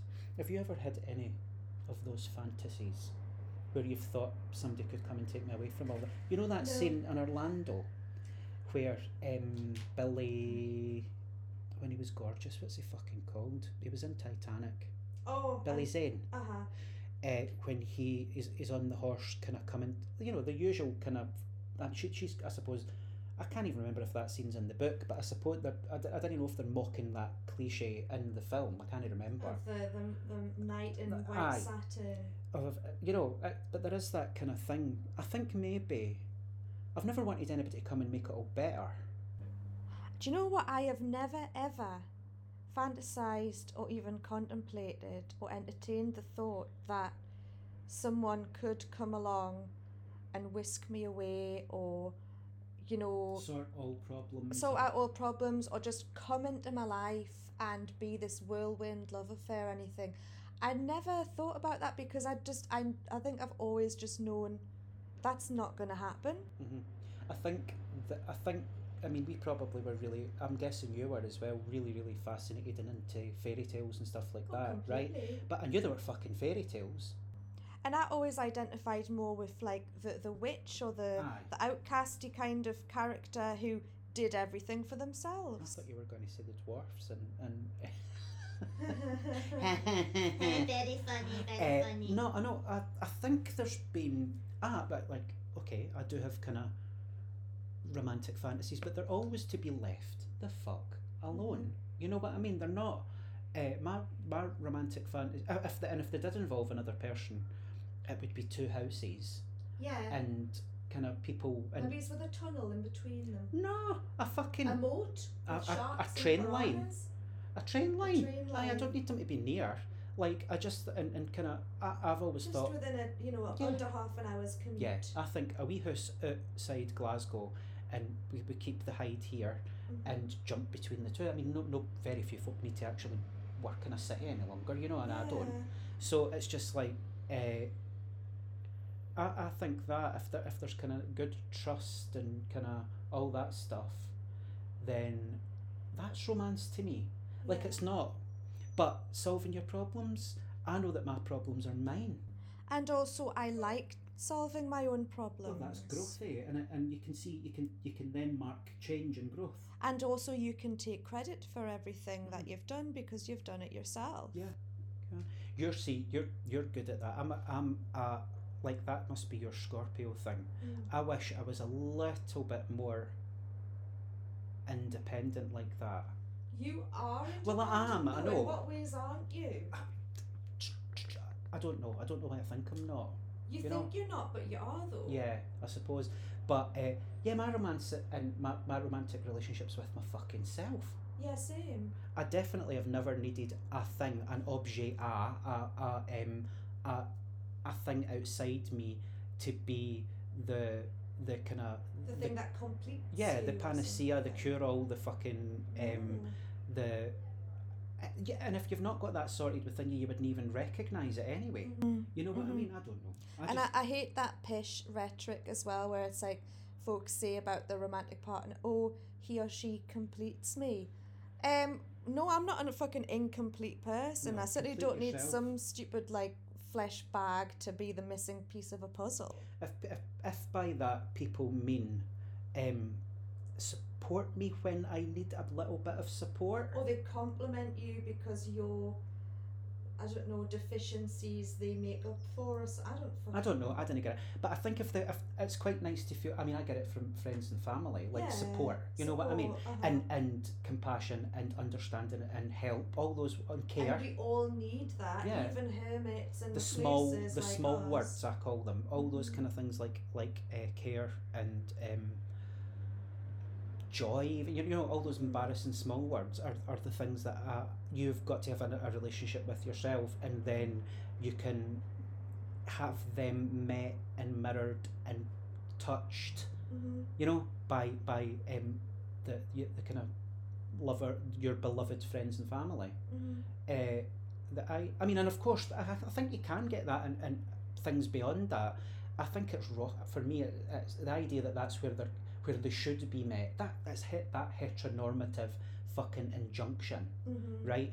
To be a kind of a reproducing couple. Yeah. You know, although saying that, we were talking earlier on about me not being into polyamory and all that shit, Mhm. and that very funny story you told me about an ex Oh yeah. that you saw in a park See, the other see, day. this is why I'm excellent at keeping secrets, because I've got the She memories like forgot. a sieve. I'm like, what? Who? But- My ex? Your Oh, ex? so any friends listening, you need to, I will be texting you soon about a very funny story about my last, I could say big ex because it was a long time we went out Mhm. together for, that I've just been getting some very funny juicy gossip about. So I'll be telling you all as soon as we finish this. But so where were we? Let's get back to the Beals. Okay. Yeah. So it's my go. Despite the women's circumstances limiting their social life and effectively forcing them into reclusion, there were several regular visitors to Grey Gardens over the years. Brooks Hayes was the handyman at the property for many years. An ex-athlete from Florida, he came to work at the estate after the raid in 1971. However, like Tom Logan before him, Hayes was an alcoholic, and the women often suspected him of stealing. Could be racism because he was also a black man. But never mind. Did they mention that in the documentary, or do you know this? I know this from my extensive research. Right. But yeah, it's unclear whether he was terrible at his job, given the constant decrepit state of the house and its grounds, or whether the task of maintaining Grey Gardens was just impossible for one person and next to no money or equipment. So he can mow the grass as much as he fucking wants. It's still going to be an absolute state. You see some of the people that they get to come and do some work in the garden just kind of standing, rubbing their heads, wondering what the fuck. Where do you start? Where do you fucking start? Another peripheral character who features in the documentary and who we briefly alluded to earlier was Jerry Torrey, a teenage runaway who came to East Hampton to escape an abusive family life. Do you know anything about him? I have researched him a lot and found out about him afterwards. So he was gay? Yes. Right, as soon as I saw him I thought, hello. Hello. I mean, he's cute as a button, eh? He was very cute. Yeah. He's exactly the kind of handyman you'd want on your estate. Yeah, as my now older gay man thing immediately went, oh, trade. Straight away. And I thought, yeah, I've seen that on, what do you call it? Those kind of straight buddies wanking each other off type porn things that you see all the time. In the pornographic films. Industry. But you know, that's that kind of look that you see all the time. It's that kind of one beer later, then the Winkies will be out. Yeah, you know. Yeah. But he ended up being quite an actually he's a sculptor now. Aha! But for years and years and years after this, people didn't know what had become of him. Do you know what I mean? And he was like driving cabs in New York. Ah, right. See, he's got a book, and I've got it just starred or something, and I'm just waiting to be fucking paid. Is it the one that's called The Marble Faun of Grey Gardens? Mm-hmm. Yeah. So as soon as I'll read it and give you it, right? Oh, fabulous! Because I'm interested, and his sculptures are actually quite interesting. I think they're maybe clay. No, stone. Stone. Hence the Marble Faun. Yeah, I mean, you've got to keep the brand. You've got to keep the brand. Oh, keep on brand. So when he was young, this is before he disappeared, became a cabbie, and then was rediscovered, became a sculptor. La di da di da. So he was trimming some bushes, and he glimpsed a woman in a headscarf and black sunglasses walking the path to Grey Gardens, and he was like, hello. It was Jackie Kennedy. Fascinated, Jerry made his way over and introduced himself to the Beals, who then employed him. He could spot a camp. He was like, I see a camp icon. So they employed him as a general handyman. His presence triggered a sense of jealousy and competition between the Beale women. Big Edie had a flirtatious relationship with Jerry, nicknaming him the Marble Faun after the story by Nathaniel Hawthorne. Is he like 1860 or 1880? It's 18, I think late 1800s. I'm just going to shut the fuck up because I'm probably saying... We're just guessing. I'm just guessing. I'm just don't know stabbing in the dark. Many or much about that. I say that then you think about what you have read, but Yeah. I'm not really an expert in American literature. We can't be experts. I'll read it, let you know if it's good or not, right? I'll be the guinea pig. So, they nicknamed him the Marble Faun. Of his time at Grey Gardens, Jerry recalls, they showed me a life where I could be myself, explore and take chances. So it was clearly a formative time that left a lasting impression. In 2018, he published his memoirs entitled The Marble Faun of Grey Gardens, which you've said is on your wish list, and you'll lend it me once you've read it. He seemed really sweet, didn't he? Really sweet, genuine boy who was just totally taken with these two eccentric old bags. Yeah. And you could see there was definitely, I think... mutual affection Becky there. and him really liked each They other. hit it off, and it was somewhat of like a kind of maternal fondness she had of him, because remember, her two sons didn't want anything to do with her anymore, and they totally shunned her for the exact qualities and traits that the Marble Faun found brilliant and endearing, and he just thought they were fabulous. You know, he needed that. He obviously needed that. Figures as well, so you can see the way they exactly. interact. It's beautiful. His family background, you know, they'd rejected him. We don't know whether he himself was aware of his gayness at the time, or whether that was a latent thing that would later emerge. But he found them, and he felt nurtured and seen, and he clicked with them, and then they really appreciated him being there as well. It's a nice wee wee thing to happen. If he appears, I go, oh. I know, bless him, there he Because is he must have been again. just a baby. A wee sweetheart. Another visitor to the house was Lois Wright, who had lived in East Hampton since the age of 12 and whose mother was a close friend of Biggity Beale. Biggity Beale. Did you like the way I said that? Lois actually lived at Grey Gardens for a period in the 70s and later published her own memoir based on her journals documenting her time there. Lois and the Beales were kindred spirits. The trappings and etiquette of their privileged class were at odds with their eccentric bohemian natures. Lois was known as the palmist of the Hamptons and had read the fortune of many a celebrity who had passed through those parts, including Bette Davis. Little Edie shared Lois' psychic predilections, claiming to have seen several spirits around the home, including a faceless entity in her mother's room. There was also a spirit Little Edie referred to as the Captain, the ghost of a man she had an affair with before she left New York. Another one. She's off her fucking head. Brilliant though. I know, but like, every boyfriend's dead or a ghost. Or Well, they're all convenient. dead. It's like when you're a kid, right? Well, I'm speaking for myself here, but I think most, I don't know, you'd always want to have a boyfriend in school because your pals were getting boyfriends and stuff, and then for some reason, I cannot possibly put my finger on, nobody was interested in me. So I'd have to invent a boyfriend. And That stayed at a different- I another invented a school. boyfriend named Darren. Oh, And horrible name. but- horrible name, but I had to pick something believably shit. That- You know what I that mean? works. Rather than like fucking Horatio or something. Had to be someone who's going to be living in those parts. My boyfriend Sebastian. Aloysius. And it's like, no, he goes to a different school. So this is just like a version of that. It's like, oh yeah, my boyfriend. Oh, well, where is he? Well, he's a ghost. So you can't see him. It makes perfect sense, and it doesn't. Oh God, she's got a haunted fanny then. Crusty ectoplasm in the That is gusset. just mental, but Love it. no wonder everybody was worried. Anyway, Stop kink shaming, please. I know. Well, it does. I mean, can a ghost cheat on you and leave you Yeah. everything? Do you not remember that story? It was in all them magazines, like Pick Me Up and Take a Shit and stuff like No, that. I don't. Where it was like the woman who was married to the ghost of a pirate.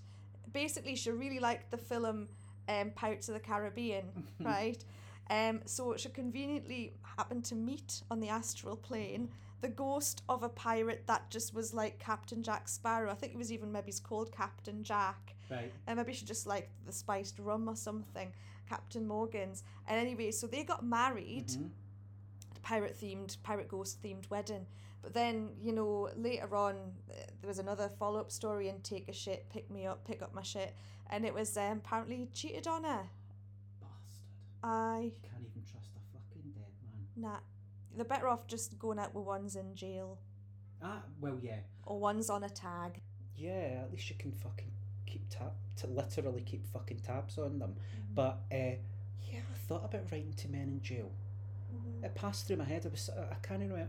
But then you'd be worried in case they got let out. And Yeah, they'd you don't come want them chapping out. at your door. No, I you mean, want it'd have to them be a on lifer. death row. Yeah.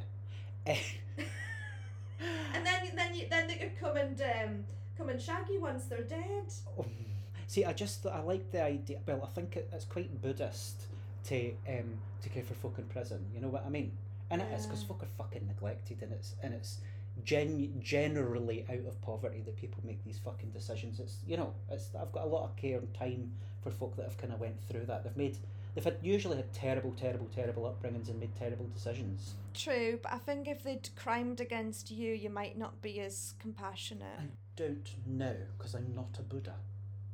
But I would give it a go. I'm quite forgiving, you know.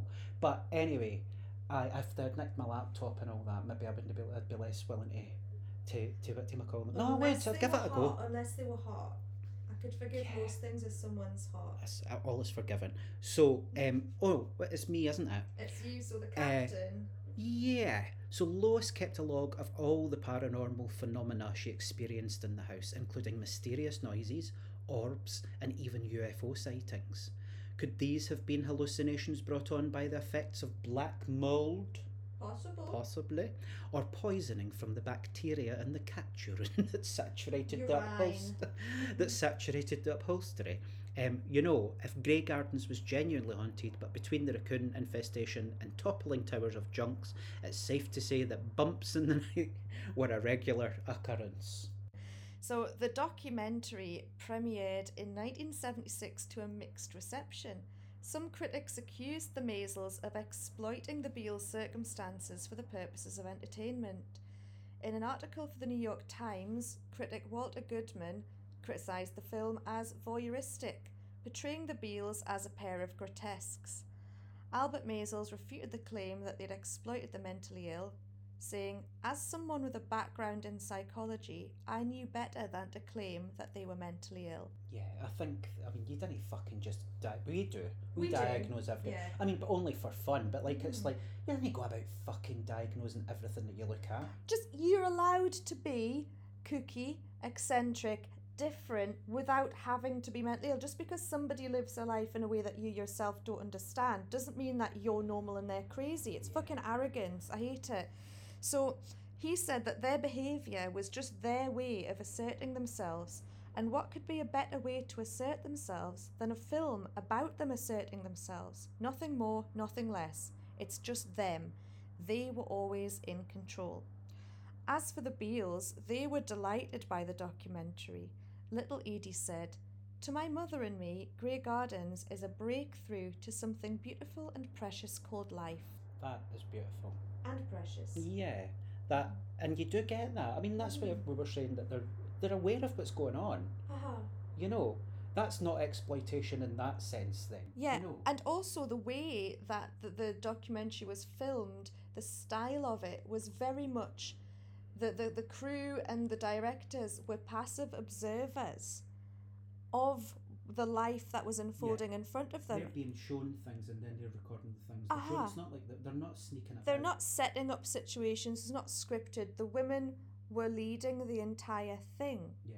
You know, and to me it seems that they were very much in control, and the effect of it is not like you're not watching it the whole time and gasping at the squalor and feeling terribly sorry for them and feeling like you're watching a fucking car crash. To me, it's really celebratory. Yeah. It's celebrating them in everything that they're doing, right? Little Edie even penned an indignant rebuttal to a critic who labelled them a circus sideshow. A year after the film debuted, Big Edie died of pneumonia. On her deathbed, when Little Edie asked her if there was anything she had left to say, she apparently replied, "It's all in the film." Oh. So she felt as though the film was truly representative of her, and really there was nothing more to clarify, to explain, to counter. She was like, "No, if you want to know me, what my life's all been about, it's all there in the film." Well, you can only believe that and take that at face value, eh? You're not going to kind of start kind of going, "No, but you know, let's cancel the Maisels for doing that." There is a little bit, as I said, there's a little bit of me that kind of really questions that just point and shoot innocent observer recording thing, but they do a really good job at that. They do. You know, and as I say, and you said that they're not setting up situations, and they're not actually they're focusing on all the good stuff. Yeah, the film's just jam packed with joyful moments. It's celebratory. It's not oh my god, these people are dying in this squalor. There's moments of, you know, a bit of melancholy reflection. But they're the both Edies that belongs to them. It's them. They've brought it up, and they're asserting themselves by doing that. So, despite the controversy over the ethics of the film, it propelled the women and their story into the consciousness of the public and brought them a new audience of admirers, particularly among the queer community, who regarded them as icons of individuality and lauded their refusal to conform to societal standards.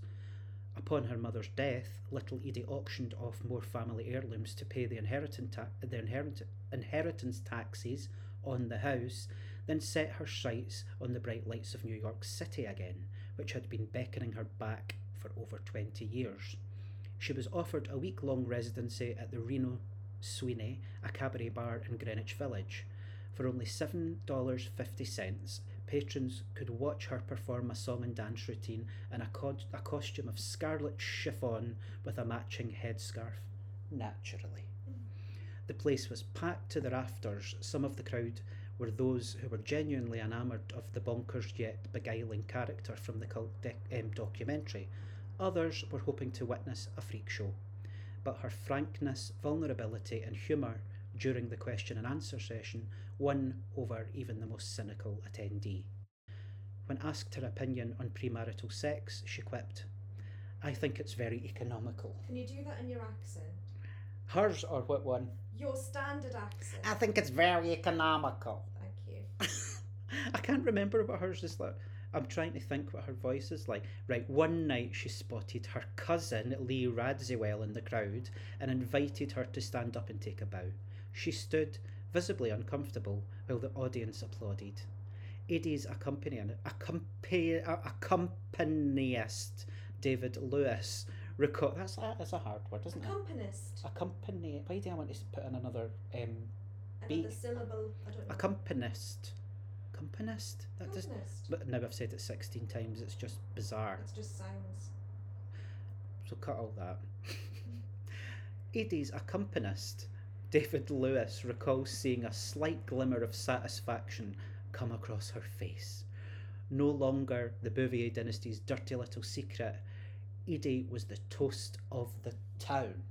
As she should be. She got her at spotlight. long last. And I would kill to go back in time and be in the audience for that. Oh, and if not that, it should have been filmed there. Yeah, I mean, when you watch the dramatised version that stars Drew Barrymore and Jessica Lange, there's a bit in that is meant to be that whole scene, that whole performance, and they've got the costume amazing, everything like that, and she does Tea for Two, and it's beautiful, it's joyful, you can really get a sense for what it would have been like. I love those little kind of intimate performances in like the drinks room of a hotel. You know what I mean?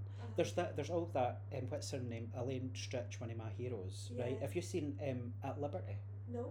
You need to see it. It's fantastic. But she's just wonderful anyway, just was wonderful. She died a few years ago. To know that somebody like that existed and moved through the world, you know, similar. That's how I feel about Little Edie. Yeah, but I was going to say similar time period. She was working from the 40s and 50s onwards, so she was in theatre for about and she only died, as I say, about a few years ago. But she was the success story version of Little Edie that came to New York. She wasn't from money, but came to New York, worked, and made it. You know, big kind of not. I suppose some people wouldn't know. She's not quite. What's her name? She's Ethel Merman. She's a camp icon, though, and she definitely is like a cult personality. Yeah, but she would do performances in hotel bars and stuff like that, and I fucking love that. I wish we've not really got a culture of that in this country, have we? Not that. You know, it's. I mean, they do even in France. There's a wee bit kind of more of that. You can stumble on something, or there's those little. Kind of a little theatre and a little that's a more intimate space. There is a demi-monde. Yeah. We don't really have a demi-monde. What's the closest? Nothing. We've just got bars. Drag bingo. Yeah, fuck that. Fuck that shit. Alright, so Little Edie returned to Grey Gardens to get her affairs in order. She gave away the cats for adoption, keeping only her 5 favourites. Wanting to finally realise her dream of travelling, she knew she had to sell the estate. But her attachment to her family home was such that she refused to sell it to any of the predatory property developers who, drawn to the most expensive zip code in the US, would only want to tear it down and build a soulless Stepford McMansion in its place. Ben Bradley, former editor of the Washington Post, and his wife, the writer Sally Quinn, promised to restore the mansion to its former glory while preserving its character. Sally Quinn's real estate agent refused to go inside and attempted to dissuade her from purchasing such a wreck, considering the fortune it would cost to make it habitable. Habitable? Habitable. Yeah. But Little Edie retorted, "Can you do this?" All it needs is a coat of paint. apparently pirouetting while she said that. So Edie handed over the keys to Quinn and Bradley, who found the house in the exact state captured in the documentary, cat shit and all. It was like the Beales had just upped and left. The rooms were filled with antique furniture, books, figurines, trunks full of letters and personal objects, all in varying stages of decay, and a grand piano that purportedly crashed through the rotting floorboards when Quinn pressed a key. I know. But there was the odd bit of treasure among the trash. Quinn managed to salvage and restore some of the art and antique furniture, and visitors to the house can still browse the Beales library, where many of the books are decorated with Edie's debutante-era doodles and witty inscriptions. The home and gardens were painstakingly and lovingly restored to their 30s glory, and once again served as the setting for East Hampton high society cocktail parties. You know, you can stay there now. Yes. Yeah. I read some articles about Yeah, it. was it a New York Times thing or something, eh? Yeah, And it did And sound Home and Garden something magazine like also, that. yeah. I mean, it would be, if you were in New York, you would have to go, wouldn't you? Can we put that on our bucket list? When we're touring this shit. You know, when we get paid to do this, That's where we're fucking we're going. manifesting that, yeah. So, what of little Edie? She lived a nomadic lifestyle for much of her later years, moving first to a cottage in Southampton, then to an apartment in New York for a few years in the 80s. A neighbour in Manhattan recalls visiting Edie's apartment and being struck by her unusual decor. All the walls were collage, pictures of cats, pictures of kabuki. She slept on a cot. She had a huge seascape above the cot with parasols at the foot and the head of the bed. She had shower curtains on top of the apartment's wall-to-wall industrial carpeting. She had these plastic shower curtains with butterflies all over them, and the cot looked like a beach scene. I mean, that's beautiful. Sounds, I would love to see photographs of this. Well, you know, there was one, you know, when she was, after her room had been redecorated, and she makes an installation on the wall in the Grey Gardens documentary. Yeah. I was thinking automatically she's got that Catholic sense of balance and kind of she creates altars everywhere, you know what I mean? But it's fascinating, and I'm like, fuck's sake, she's lived in this wee place coming up with her own aesthetic and her own approach to art making. She's an artist. You know, that was already kind of like folk were beginning to explore, I suppose, more kind of broken down junk aesthetic found art and installation in New York at the same time. She wouldn't really have been aware of that. You know, and I was fascinated. Do you know that when she's in her bedroom sticking up things on the wall? I love that. So she's obviously carried it on to her next digs. Shane remembers, I was like, Edie, what's the story? So she says, oh my darling, I can't go to the beach. The men come out and haunt me, so I've made my own beach. Oh, see, that's just lovely, eh? She was thriving on the excitement of New York, of the New York party scene. It was as though she was experiencing a second adolescence in her sixth decade. But her antics frustrated her famous cousin Jackie, who was always trying to rein her in. She was encouraged to move to Florida to save the family further embarrassment. She indulged her love of swimming for a while, then moved to Miami Beach for its warmer waters and the gay community who readily embraced her. Then she lost her brothers and her cousin Jackie in quick succession, which sent her into a spiral. Believing there was a curse or conspiracy against the family, she relocated to Montreal in the early 90s. But living in a high-rise apartment in a French separatist neighbourhood was isolating and scary. She missed the sunshine and swimming in the ocean, so she moved down to California where she had family and friends. She spent her final years in Florida where she swam every day and lived a relatively quiet life surrounded by friends and fans. I find it really remarkable how she is known for being this recluse who's just lived in this house with her mum and all these cats for 20 years. But as soon as her mum dies, it's like the spell's broken and she's set free.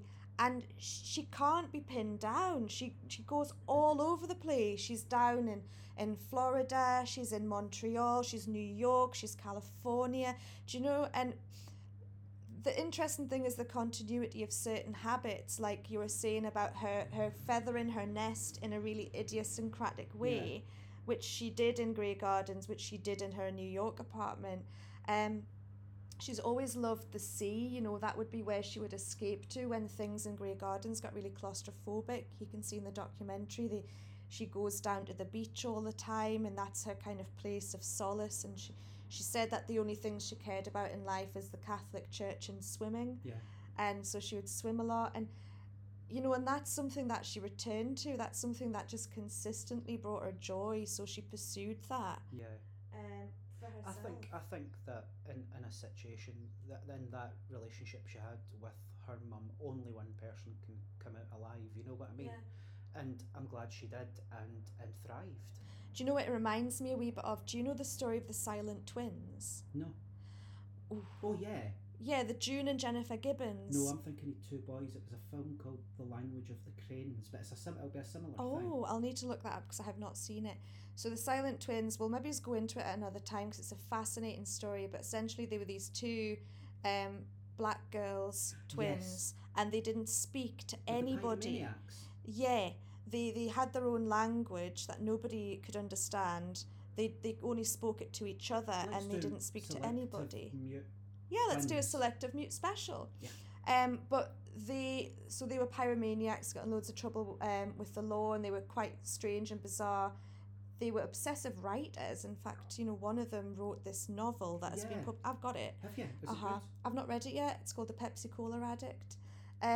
But then one of them died really weirdly and mysteriously, and it's almost like a spell was broken because the other one then began to speak. She began to live a normal life, socialise, and now she lives like near Hastings. She's friends with David Tibet. Right. But it was David Tibet that published her novel. Aye. And she's like, you know, a normal middle-aged woman now. But I think it's that folie à deux thing, eh? It's exactly folie à deux.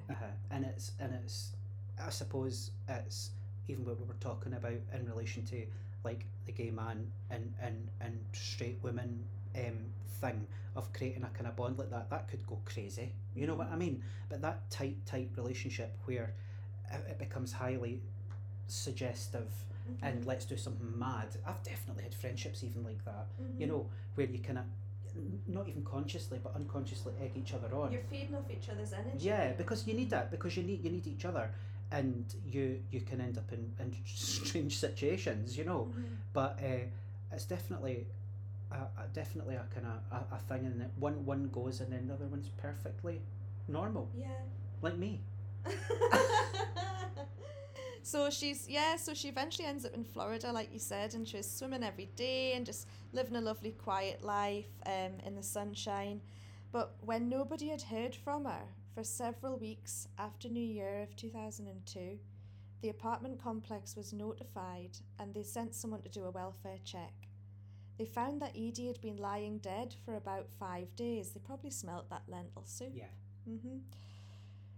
She was 84 and she'd reportedly suffered a heart attack or a stroke as a result of arteriosclerosis. That was a mouthful, but I did it. Which is a thickening or stiffening of the arterial walls.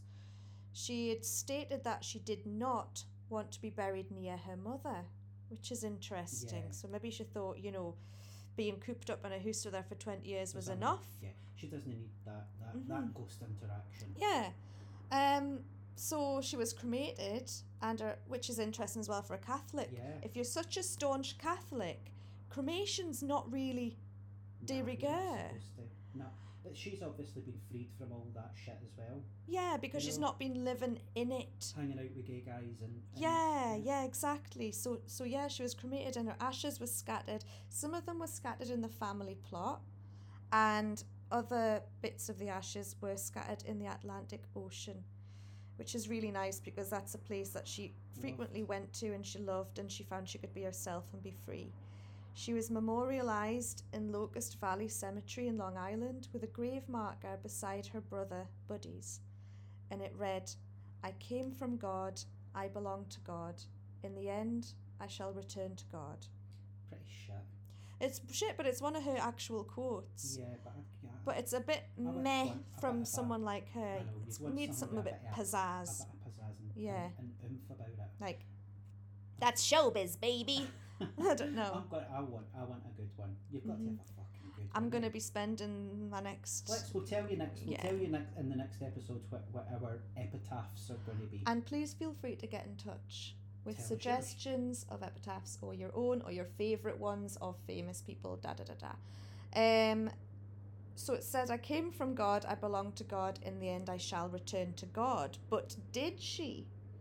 Sally Quinn, who bought Grey Gardens and who claims to be psychic, reported that little Edie in fact returned to Grey Gardens. Guests would refuse to sleep in little Edie's old bedroom, saying it was haunted. Every night at 9:30 p.m, lights would flicker in the hall. Heavy footsteps, which Quinn attributed to Edie's ghostly lover, the sea captain, were heard echoing through the rooms. She even recalls being visited by an apparition who told her it had a message from Big Edie, saying, "She wants you to know she is very happy you bought the house and she will oversee everything. You will be very happy here." Indeed. Quinn and Bradley were very happy at Grey Gardens. They spent 35 years there, eventually selling it for $15.5 million in 2017 to fashion designer Liz Lang, who lives there with her husband and 2 children, and perhaps the ghosts of the Beals, the sea captain, Tom Logan, and a couple of dozen spectral cats and raccoons. I mean, I'm guessing they must have dumped all that shit out in the ground, so they'll have wonderful vegetables. Oh yes. Self-sufficient. It does look beautiful. It does look really beautiful. I would definitely advise looking it up. There's loads of really good articles that I used as part of my research when writing this, and I'll try and link to as many of them as I can in the show notes. One of them in particular is really good. It's about the library at Grey Gardens. Oh, I looked at that. You saw that, yeah, and you can see all the lovely illustrations and book plates and stuff in all of the books that are there. That obviously were Edie's and her mum's. And we hope that you've kind of managed to see and feel the love and affection that we have for them. Mm-hmm. And actually, just even within kind of culture, kind of itself, they've really kind of taken quite a big space, eh? Mm-hmm. I mean, there's very few people that we know that don't know who they are. Mm-hmm. But hopefully there's still lots of you out there that don't, and you've got something wonderful to discover. And you now feel duly informed. But yeah, I 100% would recommend, if you haven't seen the documentary Grey Gardens, I would also totally recommend the Hollywood film with Drew Barrymore, who's brilliant as Little Edie. Jessica Lange is amazing as Big Edie. Really look like them. Absolutely, yeah. They've got the voices, the mannerisms. Watch the documentary first, then watch that. Yeah. And then if you can find That Summer, then watch that as well. There's also a really good podcast that I would like to kind of acknowledge that gave me loads of information about the spooky hauntedness stuff. You'd like this. Yeah. It's called Dark House. Ooh. And it's a pair of interior designers. Hello. And they talk about haunted houses, famous haunted houses. Brilliant. It is, and you know, the aesthetic of it is very Dark Towers, the aesthetic and everything. So they did a whole episode on Grey Gardens. I think they talk a lot about the sightings and stuff that Lois Wright had and that Sally Quinn had. So that's also worth a listen. That's on Spotify, so I'll link to that one as well. So you've got lots of fucking wonderful things to examine. You're welcome. Yeah, girl done good, because you put a lot of work into this, and I've learnt a lot and loved a lot in listening and finding out more about them. You know, it is obviously still a very, very kind of rich story. Mm-hmm. You know, and I'm definitely still want to keep digging. I want that documentary. I want to see it, and I'm definitely going to get that book. Mm-hmm. So it's you think you know it, you think you've got it sussed, and there's always something a little bit more interesting. I didn't know too much at all about Days Later life, for example. You know, that's a whole other thing, isn't it? Yeah, and that would be worthy of a documentary in itself. Unfortunately, that could not really happen unless there's a lot of footage from family and friends and stuff. But yeah, I've been obsessed with them since I first saw the Grey Gardens documentary when I was a teenager, and she's just loomed large in my consciousness as an inspiration. It was my friend Janet that got me into the documentary, and we loved it, you know. And of course, like you every time I go to it, it's a cliche, but it's true. But I see different things and feel different things and think different things, you know. So it's just great to see. But what is always there is how fascinating and how kind of big their hearts are. Yeah. You know, and what fascinating lives can live in shuttered off houses in Grey Gardens. Exactly. We will say goodbye just now, and we'll decide on something fascinating and wonderful for next time. Obviously. Yeah. I mean, I haven't got a clue. It's your go this time, so you can... I've got a few wee ideas. And until then... We hate you. Feel free to follow us if you're not already following us on Instagram. Why the fuck not? We are at WeHateYou_podcast, and like we said several times during the show, please get in touch and tell us your spooky stories, your ghost rape stories, your epitaph ideas, your musings on various star signs, etc. And yeah, we might read out some of your pish on the next show. We definitely will. Okay. Apparently having a little bit of people like a little bit of interaction. I don't, but normal people do. Normal people do. So we would. I'm nosy, so I'd love to hear from Yes. you. Okay, right. Bye. Just now. Love you. Love you. Bye. Bye. Bye.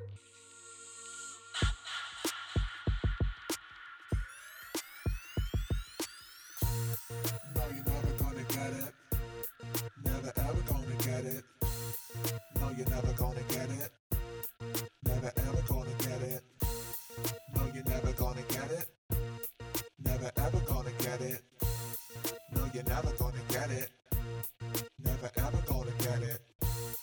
Oh, you're never gonna get it. Never ever gonna get it. Oh, you're never gonna get it. Never ever gonna